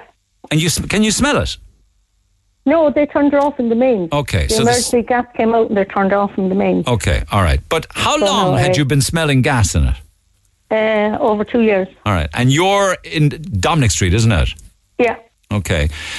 You're a council tenant. Mm-hmm. Okay. So those that came, the emergency people that came to switch off the gas, told you needed to get onto the council to sort out the leak? Yes. Okay. What happened when you did that? I got on to them when they left straight away, and the lady took down my details and said we'll send someone out tomorrow, and that was Thursday. Thursday came, no sign. I rang again and they said, oh yeah, we have it on file, and that was it. So it's gone from somebody calling out immediately to we have it on file? Yes. Okay. So I'm still waiting. So that sounds as if it's gone down the list of priority and not up the list of priority. So how are you doing now for heat and cooking? Well, I have a coal fire, so I ordered 3 bags of coal yesterday. I bought 2 electric blankets for myself and my son, and then my neighbour up the road gave me a 2-ring electric cooker. So you bought 3 bags of coal. Now coal, the big bags would be 40 or 50 euro. 38 euros each. You'll go through those in no time though. Well, I will now. 2 electric blankets for the beds. Yeah. But no heat in the house proper? No. What's it been like at night and overnight? Very cold? It's absolutely freezing. Baltic. All right. And are there other apartments left and right? There's below one lady underneath me. Is she the same? Well, she actually rang the gas last year because she had it.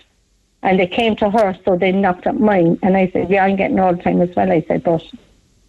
And he came in and said, check. And he said, no, there's nothing. But there's a smell of gas for the last year? Yeah, if not 2. It's only when people come in, they say, oh, there's no smell of gas in the house. And I said, I checked, there's not wrong. Yeah, but there would be something wrong if there's... you've turned everything off and there's still a smell of gas. Like, you could strike a match or a lighter or light the fire and it could go boom. No, that was when it was on. But now it's completely turned off. Of course it's turned off because the emergency... It was the fire brigade came, was it? No, it was actually some electric gas came out.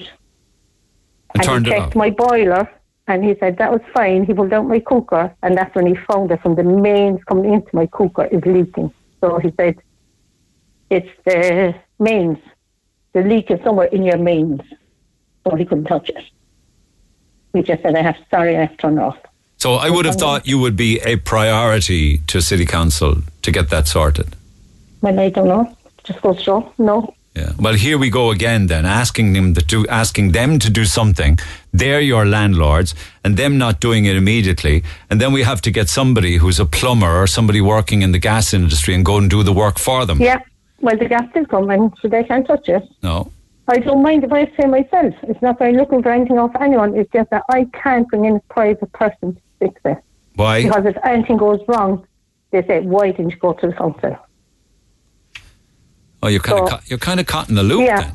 I am. So otherwise, I could rank some myself. They're the worst. They're the worst landlords. You know that? They really are the worst landlords. I mean, they have a responsibility to their tenants, and they need to have the staff who can react to situations like this rapidly. Fair enough. You're heading into the weekend. Nothing's going to. No. You'd be lucky if they call today, but I don't think they will. They didn't come yet. No. You cold? Freezing. Well, I'm warm now because I'm only in from work, so I'm still a bit hot. And I'll be going again to work later at 1:30, so that's all I'm doing. All right. And put in nice, I know with the fire, it's great, but it only heats one room. Oh, no, listen, you don't have to tell us. People who are listening know this predicament you're in, and like gas, we're told to take, like the ads on television say, switch it off at the mains, call the emergency service and get it sorted. You contacted the council who are your tenants and they say, we have it on file. So if you're saying to me, if I got a gas plumber to call there, he wouldn't be here, he wouldn't be able to touch it? No, because I don't own the property. So we need to call council on your behalf to get the finger out? Thanks. Okay. All right. Okay, I'll be back to you. Thanks, Paula. Back after 11. Hey, it's Dave. Join me weekdays from 4 for Dave Max Drive, where I'll help get you home or give you a little lift at home. Big hits, loads of fun features and traffic info. What more could you need? Join me weekdays from 4. Dave Max Drive. 104 to 106 Red FM. This is the Neil Prendeville Show. I want to say best wishes to the Rotary Tree of Remembrance that is launched again tomorrow for the Christmas season at 1 o'clock on Patrick Street. This is the 20th year on Patrick Street, and you have the tree there where you can write little messages remembering loved ones at Christmas. You write the little message on a yellow ribbon and it's hoisted up onto the tree. And you got all of these yellow, very colourful garlands. Then in a few weeks' time, the whole tree will be full of them. So all of it's free. I mean, but donations are gratefully received. There's no cost, but donations are gratefully received. And this year, the Rotary Tree of Remembrance, all of the funds go to Cork charities again, and the chosen charities are Marymount Hospice, Arc Cancer Support, St Vincent de Paul, and the Samaritans. And believe it or not, this is the 20th year of the tree on Patrick Street, and they will exceed €1 million in fundraising raised in the last 20 years. Over $1 million. It's an incredible thing. So 1 o'clock tomorrow on Patrick Street with the Lord Mayor, and the first ribbon on the tree will be the first citizens. And you never know. They say that Micheál Martin might turn out as well. So today won't be his last official engagement or photo op on Leaside. It could well be tomorrow morning. Now, between now and midday today, another family pass for Fundamania, the Christmas village experience on the Tremor Road. That opens on the 16th next week and runs right through to the 8th of January. Not only do you get into Fundamania Christmas Village, but you also get a trip to Fawcett's Circus as well. So we got a family pass to give away a little later on this morning. You're listening out for Christmas songs. And our fifth and final giveaway for Jim Crowley Craft Butchers in Middleton. We have a turkey and ham to give away as well this side of midday. And it's a Free Food Friday. More shout-outs for Roosters, Piri Piri, Douglas and Blackpool Retail Park. It'll feed 15 to 20 of you. It'll be delivered by Red Patrollers, hot and tasty this lunchtime. So text who you are and where you are, and we'll do those shout-outs in about 10 minutes' time. But mentioned earlier on this morning that I received a package yesterday. It had a very confusing address on it, but it did have my postcode and my house number. So it was delivered to me, but it's actually belonged to a chap by the name of Joseph Crotty. So I won't go into the details because it's a present. Anyway, Joseph Crotty has got in touch to say, I believe the package was delivered to you yesterday in error. You better believe it was, because it ain't mine. Joe says, the problem I think was that the wrong postcode was put on it, but I thought I had rectified it. I contacted them straight away. They never got back to me, says Joe. Well, they didn't correct it. They just posted it, and it had my air code on it. And he says, P.S. Neil, as regards the wrong package, shh, It's the wife's Christmas present. So thankfully, I didn't actually say in any amount of detail what was in the package. So happy that it's a Christmas present. Happy that I have it and that I can get it to you. So don't have it with me, Joe, but I tell you what, I'll bring it out to work with me on Monday morning. And Monday morning, from 9 o'clock opening time here at Red FM, your package with your wife's Christmas gift will be at reception here at Red FM. So just come on out and pick it up for yourself. All right, and off you go. Back to the phone lines we go, because of course we're talking about Christmassy things, and there are some traditions that need to be minded and bigged up and supported. And one of them, of course, is the annual Christmas Day Out for Edel House, which is happening on Sunday. Man behind it, of course, with a lot of help and volunteers, is Joe Byrne from Joe's Hair Salon, Hair and Beauty. And the clock is ticking to Sunday. But if I know Joe, everything's under control. Joe, good morning. Good morning, Ian, my friend. How are you? What kind of shape are you in? Well, I'm lying in the marshal at the moment, Ian, with a lovely theatre gown on me, a see-through underpants or knickers, or whatever you want to call it, tights up to my thighs, and a little blue hat waiting to go for surgery. Oh, well, good luck with the surgery. You're well dressed for that. I heard you were in and out a bit. I hope everything's all right. I will be, Neil, but like I'm kind of a bit upset now that I could miss Sunday, not less I'll be out, and I could sit there and just enjoy the event without doing anything. I know, but and hopefully that will happen. But your health is your wealth, and if you get out for Sunday, well and good. But mind yourself. Absolutely, mind Neil, yourself. I know that. Yeah. But we have a big Sunday planned for Sunday, Neil, and it's going to be major, and I'm very excited about it. Okay. Any last things that need doing? Just tell us about what the day will entail again now, because I think the day will entail now free haircuts normally that we do, but we have lots of kids coming from Edel House, Coonley Refuge, and Good Shepherds, and we have people coming from Penny Dinners, Neil, and we also have people that contacted me privately. So we have something like maybe 50, 60 kids. We have mothers, we have single dads with kids, and then we have individual adults themselves. So we have Flannery's, Pat Murray, John Gaffney, the big marquee in Flannery's. We have my husband taking over the realm, organising all the volunteers. We have food for the day. We have presents, Neil, and I mean presents. Yeah. For Have people been donating, Joe? Neil, non-stop. Once I got onto your show, once I put it out there, say to the customers, say to the community, it has not stopped. We have a house full of stuff, and then we have Finn. He's a van driver, notice to be on to you sometimes. He's coming to collect all the stuff in his vans on Sunday to take over to the marquee.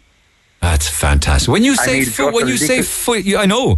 Haven't you got a magician there as well for the kids on the day? I have a magician, Gerard Kearney's coming out. We have Santi Baikar, the escort, and we have some choir singer coming out as well. And food, when you say food, subject that's very close to my heart, what will you be feeding them? Neil, I'm fucking fasting since 12 o'clock last night. What I wouldn't do now for Americano and a toast, a sausage sandwich, you have no idea. Oh, man, I'm there with you, front and centre. My God, the one time you can't have it. Anyway, Neil, yeah. Flannery's are putting on food from 10 o'clock onwards for all day. They'll be doing breakfast in the morning, wraps, sausages, pudding, all the saucing, whatever's needed then during the day, sandwiches. Soup and minerals, crisps. They go on all day. Isn't it amazing? Neil, they have the marquee decorated beautiful, and they'll have it heated then from maybe 7 o'clock that morning just to make sure. Year in, year out, everybody that can help never lets you down, including Flannery. And Neil, after being on your show, a lady contacted me, Liz Plunkett from Grain, said they weren't buying any presents for cousins and nephews. They discussed it.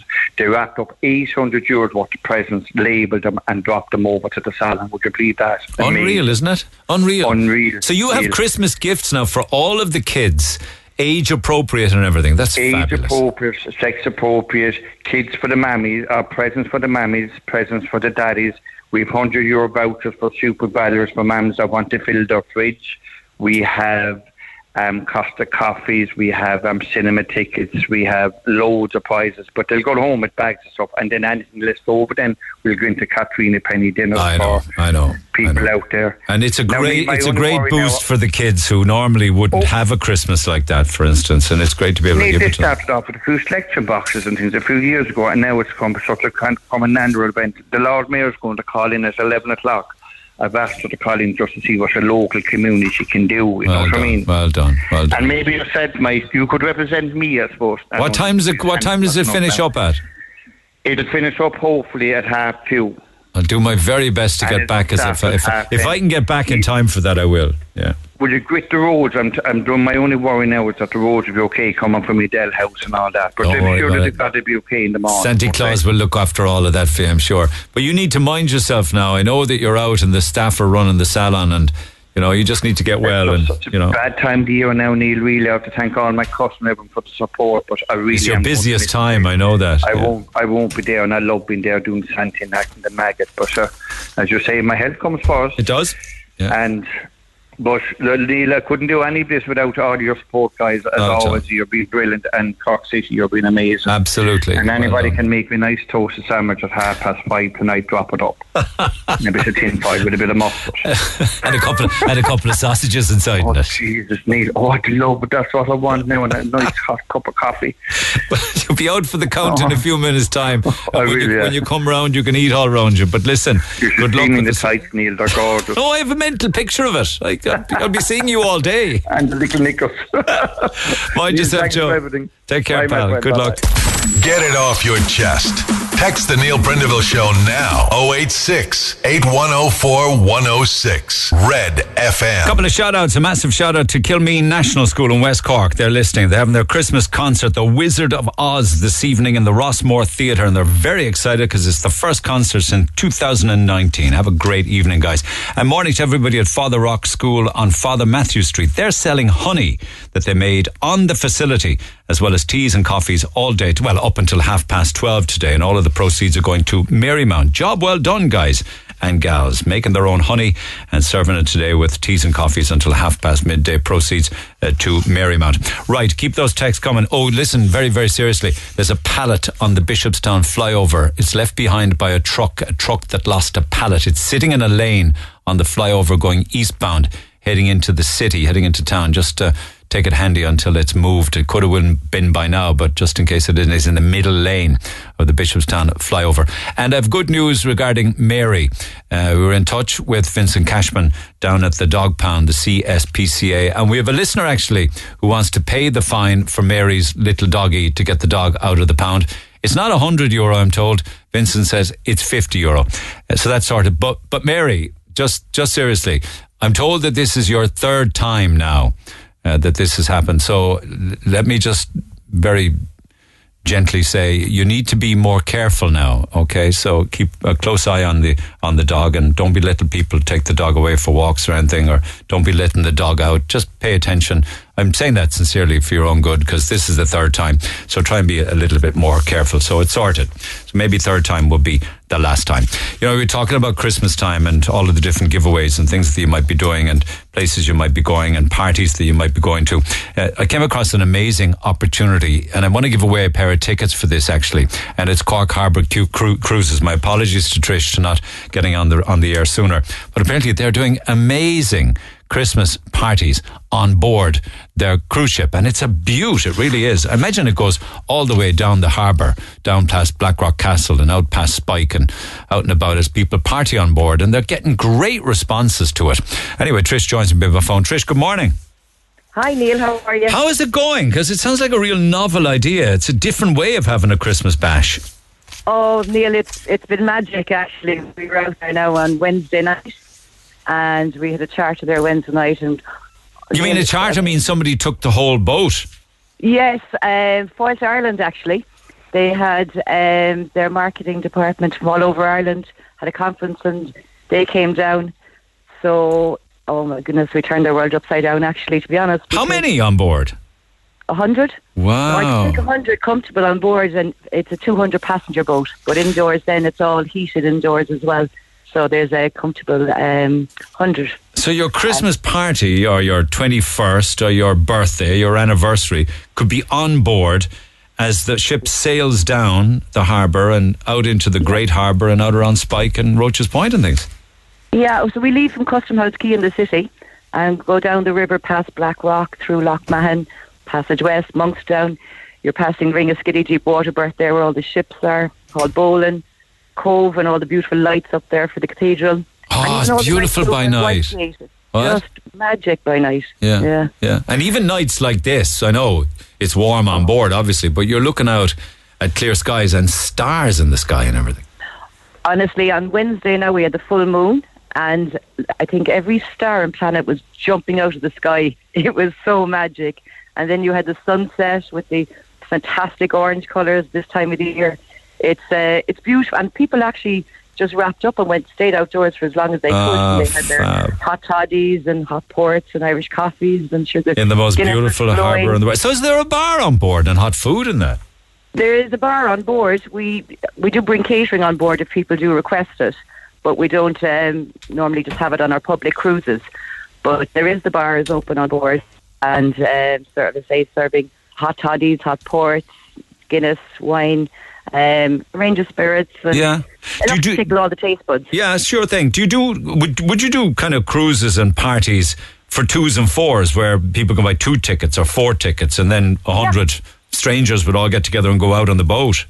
Well, that's what's happening now tomorrow night, which is the 10th, and the 17th it's open to the public. It's public cruises. So anybody, as you say, it can be 1 person, 2 or 10.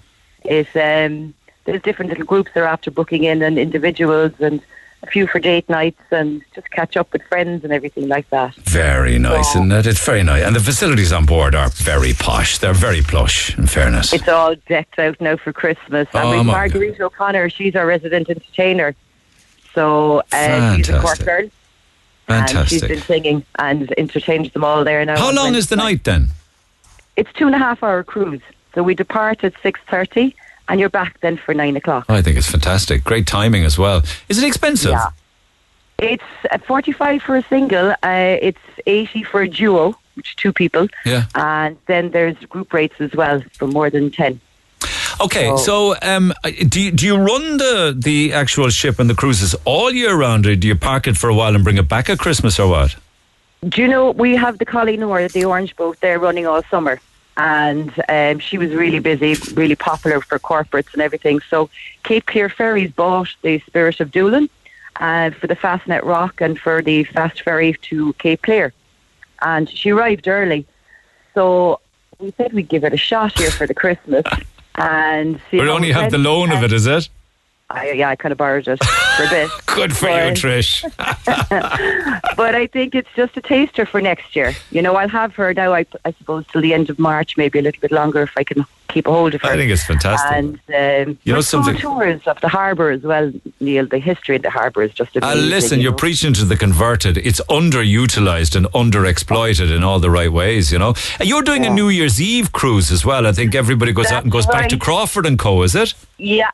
So Crawford and Co, we have a DJ on board that night then, and you do the 2.5 hour cruise and then go back to Crawford they have a grazing board there in Prosecco and ring in the new year there again with DJs in the Crawford and Co. So that'll be a pretty cool night as well. You know, it's something different. It's just magic out there. It really is. Yeah, absolutely, absolutely. Good luck with it. Can I snaffle a couple of tickets off you to give away? Did you say something about the 16th or 17th? There's the 17th, or there's tomorrow night. If you this place is available for tomorrow night, or the 17th, and sure, if you want to give away 2 for the New Year's Eve. Actually, that's a great idea. I might give away 2 for New Year's Eve. That's a great idea. Yeah. Okay. Well, listen, for the public who want to go and get on board and support this and get out and see our gorgeous harbour, how can they book? www.corkharbourcruises.com. Can't be or any more they simple. can give me a bell at 087. Oh my goodness, what's the boat phone number again? I'll get the number off. You can give the number to the It's 086. Is it the 777 number? No, that's my number. Oh, I nearly gave out your own private. I'll get the number off you from Kevin and we'll give it up. But CorkHarbourCruises.com. You can book this side of Christmas. You can book for New Year's Eve. You can book for 2s or 4s or 10s or 20s. Good luck with it. And it's going to be around for the next number of months. So for any event like that, I've had 80th birthdays, 50th birthdays, you know, for any special event, really, it's just something really different. It certainly is. Well done. Congratulations with it. Okay, CorkHarbourCruises.com. I'll get the mobile number in a couple of seconds. Happy Christmas to you, Trish. Many happy returns. I hope you have a good one. Cheers. And jump on board if you're about. You better believe it. I'd love it. Thanks so much. Would you get the number and we'll just give it a blast. There's an 087 number. It's 087 95 44 140. 087 95 44 140. Thanks, Kevin. Free Food Friday shout-outs. This will feed 15 to 20 of you. Morning to everybody in Bold in Boston Scientific. We're working today and tonight. 3 Degrees Hair Design in Blackpool are listening. Hard working, getting everyone's hair ready for Christmas. Yeah, I mentioned trying trying to juggle appointments must be tough this side of Christmas for hairdressers. Craig Thompson and Pat McDonald's Paints in their new store on the Commons Road got in touch. He'd love to feed the group. I would love this as a night out for myself and all the stay-at-home mothers in Granada. A good excuse for us to get out for a night and catch up, and of course, and the end receiving and being served, says Audrey. I'm not quite sure how that slipped into Free Food Friday. You ain't going anywhere, honey child. I'm going to send you food if you're lucky enough to win. Scrappy & Co. at Cork Metal Products in Dublin Hill, Smurf at Kappa's, Michael O'Driscoll Motors in Inniscarra, Twilight News in Patrick Street, Paul Street and the bus station, Topman Barbers in Ballincollig are listening, Bonsegur Hair Village, the nursing home, Care Village, the nursing home, O'Donovan's Pharmacy, Ballafehan, Barry Joyce Coles, MMD Construction, Euro Car Parts in Wilton, Honey Brown's Hair in Ballincollig, Kirby Car Dismantlers in Ballinacurra. After crashing out in the last stage of the Rally of the Lakes last week, Valerie and all of the gang who are amazing hairdressers in, where are they again? They're in Ballafehan. And just one or two more. The Home Support Office in the Ballafehan Healthcare Centre, doTERRA at Blarney Business Park, Love Peri Peri Food and Love Roosters. What else have I got? Shipping Solutions are listening as well around the clock to make sure that all the shops and supermarkets are kept full for Christmas. And this is lovely for all of the team at Wise House at St. Luke's Home in Mahon, working so hard. We'll be on Christmas Day and all of Christmas, making sure our residents have a special day. We must leave our own loved ones, especially our young children, but we do it for the love of the residents and the home. Ballymcsimon Farm and Castlelyons are working hard, and DCN Developments in Glanmire. One more bunch of shout-outs this side of midday. Text 0868 104 106. The Neil Prendeville Show on Cork's Red FM. Our phone lines remain open after midday. 0818 104 106. All right, you guys are the biz. Toca Community Association have sent me a photograph this morning of the lock, and they're saying that 80% of the lock is now frozen over. Will it be 100% by 5 o'clock? I imagine it could well be. When was the last time that the lock was frozen over? Toca Community Association say that 80% of it is frozen this morning.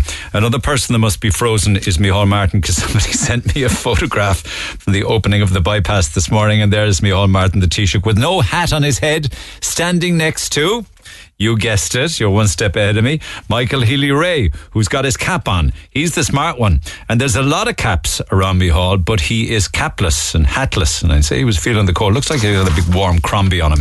But there he is, beaming and chatting away with Michael Healy-Rae. A lot of texts on Harry and Meghan. Meghan, I may be the only one, but I loved it. I thought they needed to tell their story, and why not? There are only so many lies you can have said about yourself, and why not make money off it? Who doesn't make money these days? Yes, the first episode was slightly slow. That was the only one I watched. But 2 and 3 were way better. Her pain when speaking about her dad is also quite evident with what he did to her. I also don't think that she mocked the curtsy, as you suggested. She mocked herself and her American interpretation of the curtsy and how she did it. Is it curtsy or courtesy? I suppose it's curtsy. It's like she was embarrassed for herself. That's how it came across to me. And there's more. I watched it. Oh my God. I didn't have anything else to do. Painful. I won't be watching the next episode. Will you please get a grip? Who cares about the royal family? Time to change stations.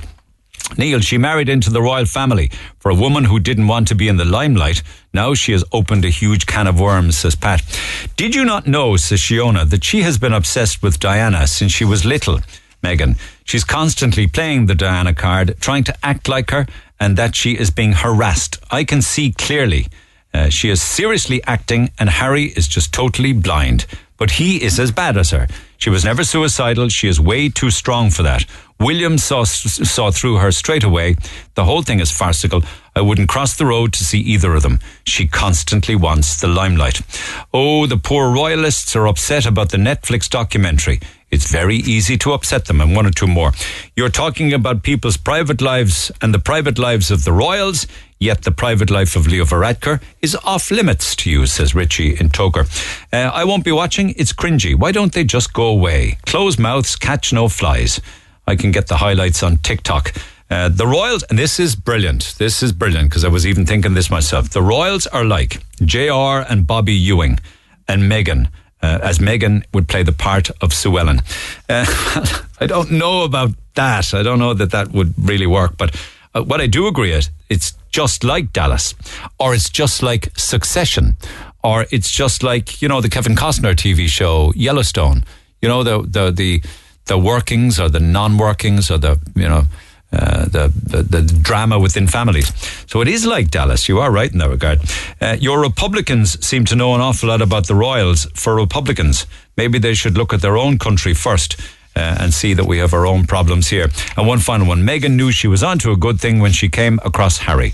Of course, I read this earlier. She said they're saying that Harry is the dopey one, and she decided there was a lot of money to be made. She's just a greedy woman. So thank you for those texts. Keep them coming. Text 0868 104 106. Delighted to hear, actually, during the week that we will eventually get a statue of Michael Collins, the big fella. And I'm told that it probably will be somewhere on Patrick Street. I was mentioning it in the same breath of the Christy Ring statue, forlornly abandoned way off in the distance up in Cork Airport. So when we get this, we need to put it in a seriously good location. Tim Crowley is the chairman of the Michael Collins 100 Committee, joins me by phone. Tim, good morning. Good morning, Neil. Will this be a fundraiser, Tim, like a GoFundMe? You did something like that for Michael Collins statue in Clon, didn't you? Well, I suppose 20 years ago, 2002, there was no such thing as GoFundMe. And one of the things we're going to be fascinated by is to see the difference this time trying to raise the money as against 20 years ago. But we have a website. It's michaelcollinsstatue.com, and there's a donate pay button on that. You go press that, and it takes you into the GoFundMe facility, and also, of course, you can contribute straight into the bank account with the IBAN number as well. How much do you need? We're looking slightly over the 100,000 now. We're hoping to finalise the site on Patrick Street next week with the council, and depending where the statue will be going, it might affect the price slightly. So that the ballpark figure is slightly over 100,000. Okay. And then, of course, we will be handing the statue over to Cork City Council, and they will be placing it in on the site then afterwards. Okay, I'll get to the statue in a second, but have you any ideal location if you had a wish to be granted as to where it would go? Well, to be honest, I'm not going to jinx it, I suppose, the meeting next week by kind of talking about different locations. But look, we obviously, as a committee, the one thing we have in common, we've all huge interest in Michael Collins, and we want it as prominent a position as possible. And we're conscious then that all these people from all over the world are contributing to the statue as well, and we have a responsibility to make sure it is in a prominent position. I know. And it's just for me, just as a punter and a lover of all things Cork, I would have thought maybe Dawn Square, you know? Because it's got a view, it's got a panoramic of the Grand Parade and Patrick Street. That's right. Well, that's certainly in the mix, and then we were looking at a location there that just at the end of Upper Lane, kind of down the street a small bit there from the Echo Boy statue, and then in front of Brown Thomas, there's at least a half a dozen serious locations there on Patrick Street. It's great to be even talking about locations, isn't it? Yeah, it's the big fella on his bike, is it, Tim? That's right, yeah. I suppose, our sculptor Kevin Holland, I think, made a statement there recently. Michael Collins is the historical figure that just keeps on giving, because there's so many aspects to his character and he's so many roles. We put him in Clonakilty as the statesman making the speech, and of course, Kevin created that statue as well. But we've been thinking about a while there that the iconic photograph of him taken down in Wexford in 1922 with the bicycle, which kind of symbolises what he was doing during the War of Independence, going around Dublin, riding a bike, running a war against this huge empire. We think that's a very powerful image, and that's the one that we're going to use for this. Will that be life-size then, will it? It will be slightly over life-size, and again, depending on the site that's agreed, there could be a few inches of a difference in the height of the statue and the actual height of the pedestal as well. Oh, it'll be brilliant. It will be over life size. Okay. And what's that? Is that like in marble or concrete, or is it being cast or what? Oh, it's bronze. It will be bronze. Isn't that going to be amazing? It's similar now. You could put a kind of a brown coating in the end on the bronze, or you can put a slightly green sort of a tinge on it as well. But it will be made of bronze. Now, interestingly, the bicycle itself is going to be made of stainless steel to give the whole thing strength with a coating of bronze. And so Kevin Holland is doing a lot of work on all of that. It took 100 years, huh? Well, that's right. Now, of course, there is the iconic bust of him in Fitzgerald Park with done by the famous Seamus Murphy. But we feel this statue now will be a real focal point in Patrick Street, and it will be a visitor attraction as well. We've seen down in Clonakilty the statue there in the Emmett Square has attracted so many visitors into the town, and we believe the same thing is going to happen there for Cork City Centre. When do you expect it to be in situ?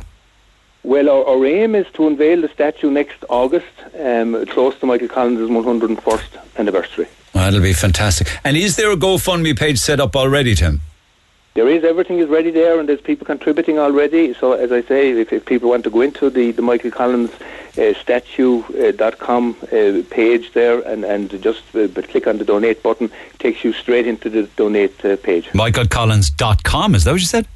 Yes, it's Michael. It's www.michaelcollinsstatue.com. Statue.com, and give what you can afford to do. I think it's going to be incredible. You need to get just north of 100 grand. Hopefully that will happen sooner than later, and we can get it done. I thought it was quite interesting, though, that the Irish Free State formally came into being on the 6th of December 1922. A year after the treaty had been signed. So we got our sovereignty officially, I think you'd agree, on the 6th of December 1922. In America, they celebrate that event with the 4th of July. But yet the 6th of December, the 100th anniversary of the formation of Ireland, if you like, went completely unnoticed. Did you pick up on that? Yeah, it's something, I suppose, that we don't have a kind of a national independence day or something like that here. We should have a bank holiday on that day, Tim, shouldn't we? I think so, yeah. Now, I can appreciate as well, we've often had this debate, I'm obviously know an awful lot of historians running a museum and all of that, and some people feel that, I suppose, we said the people up in the north, the nationalist minority, when the treaty was signed, that was not a good day for them, and we've seen what has happened since that time.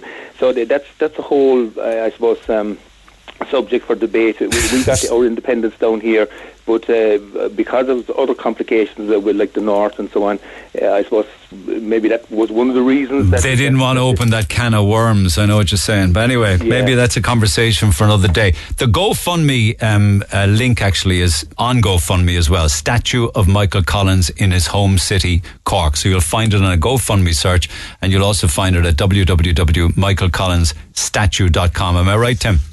That's correct. That's our website. And on the website there's some information about the statue, just a little bit about the committee to sort of people know who they're dealing with this project. All the members of the committee have been involved over the years with different Michael Collins projects. They're historians and all of that. The ethos of the committee is non-political as well. So I suppose the one thing, as I say, we all have in common is that we have a huge interest in Michael Collins, and we would love to see the statue placed in Cork City. And a great slogan we've come up with there, the Rebel Michael Collins and the Rebel City. You got it. That's a good one all day long. It's got a great ring to it. It will happen. Best of luck with the fundraising, Tim. Stay in touch if there's anything you need, all right? Okay, thanks a million. Take care. Tim Crowley, Chairman of the Michael Collins 100 Committee from the Michael Collins Museum. Incidentally, when we get that over the line, let's hope that it will be quickly followed by a big, huge massive life-size sculpture or some kind of commemoration like that to the dockers down the quay. Text 0868 104 106. The last bunch of shout-outs after the break. Andy Williams, the most wonderful time of the year. That means phone lines are open for lots of our different giveaways this morning. Actually, talk about Christmas time. That's a Christmas song. Agreed? Definitely. Aaron says, I'm hoping you can help me and my fellow colleagues out with this one. Went into work this morning to find a bit of an argument going on as no one seemed to know the answer to a particular question. I hope you or your listeners can assist us in putting this issue to rest once and for all. The question we are trying desperately to find the answer to is this. Is Die Hard a Christmas movie? Warm regards, says Aaron. Well, to answer your question, is Die Hard a Christmas movie? The answer, as far as I'm concerned, is no. Others may agree or disagree. They can text themselves, but if you're asking me, no. Text 0868 104 106. And I love this one. He says, I was laughing since Wednesday night and I can't stop laughing. She says, I just wanted to share my giggles. I went to a fashion show in West Cork. They do things differently down there. The compere was very witty and at one point offered up a spot prize if any woman would take out her false teeth and hold them up in the air. I laughed away thinking he was joking. Can you believe one woman did? I nearly fell off my chair choking with laughter while my stomach was churning in disgust. rejoiced at the same time Jesus wept. What's next? She got her spot prize though. I have no idea what it was, as my head was ringing from the laughing. It was a fashion show with a difference. Well, as I say, they do things differently down west along. Free Food Friday shout-out to M&P O'Sullivan, Cash and Carry. To the Coast Guard team who rescued the dolphin last night. To everybody at TLC Creche in Blarney, Countrywide Drains in Dripsey, Cork University Hospital, Northside Tyres, the Cork Registration Office, who else are listening? TLC Unlimited Creche and Preschool in Blarney, Keita Products, AP Vaughan Recycling, ND Paintings, who are painting away in Carolina. I feel for people who are outdoors these days working. O'Leary O'Sullivan Developments in Knockgraha, Donsworth Office Supplies, Forge Hill, 5th Avenue on Oliver Plunkett Street. Morning all. Unique Fit Out in Glanmire, Bar One Racing, Hepburn Professional Crew, hard working and starving. They can't even boil a kettle because the water in the hose is frozen solid. See what it's like to be working outdoors? Joe Conway Oils, National Seaways in the Port of Cork, all in one building, Stone in Dripsey, the Immunisation Department in Mallow Primary, Irish Removals, High Street Books, McKechnie Cleaners, Scannell's Pharmacy in Balloneen, Yawlin District Nursing Home, Little Island Transportation, the Personnel Department at the HSE, and 2 or 3 more. Rathpeak and Fireplaces are listening. The Cope Foundation, Joe's Edge in Blarney, all of the ladies at Little Island Dental, and everybody at Rockwell Engineering. Those are the shout outs. Have a great weekend, each and every one of you. I wish I had more time, but I don't. Just with regards to the terms that you absolutely hate in your lives, and it all started with the emails that start on Fridays when people send you an email saying, Happy Friday. It's a total head wrecker. Happy Friday, Neil. Just looping in with you, as previously discussed. Words like that, some of which were used actually by the gang at EBO. I think it's actually EBO. I've only discovered for the first time, and I've been reading out your shout outs like for 2 or 3 years now and getting it wrong every time. Kieran, how are you? I've been getting the name of the company wrong, have I? I know. Well, we go by anything really. And you had the manners never ever to correct me. It's EBO Home Rescue. What do you do? So we're in home maintenance. We do kind of renovations, boiler services, any fix really around the house. So there's plumbers, painters, carpenters, all on the books. I could do with one of you, or many of you. Yeah. So it's EBO Home Rescue, a one-stop shop for rescuing anything in the home. Where are you based? We're down the marina, down in the Culture Co-working in the Marina Business Park. All right, you've been texting for an absolute age, man. You probably go to the Marina Market for food, do you? We pop in there quite a bit, yeah. It's a great spot. All right, well, how many of you are there? There's about 10 of us in the company, and there's another few then in Marina, in the Culture Code, are going to come in and join us. All right, well, you're going to get a big feed from Roosters, Piri Piri, Douglas and Blackpool Retail Park. If you can give me an almighty shout out.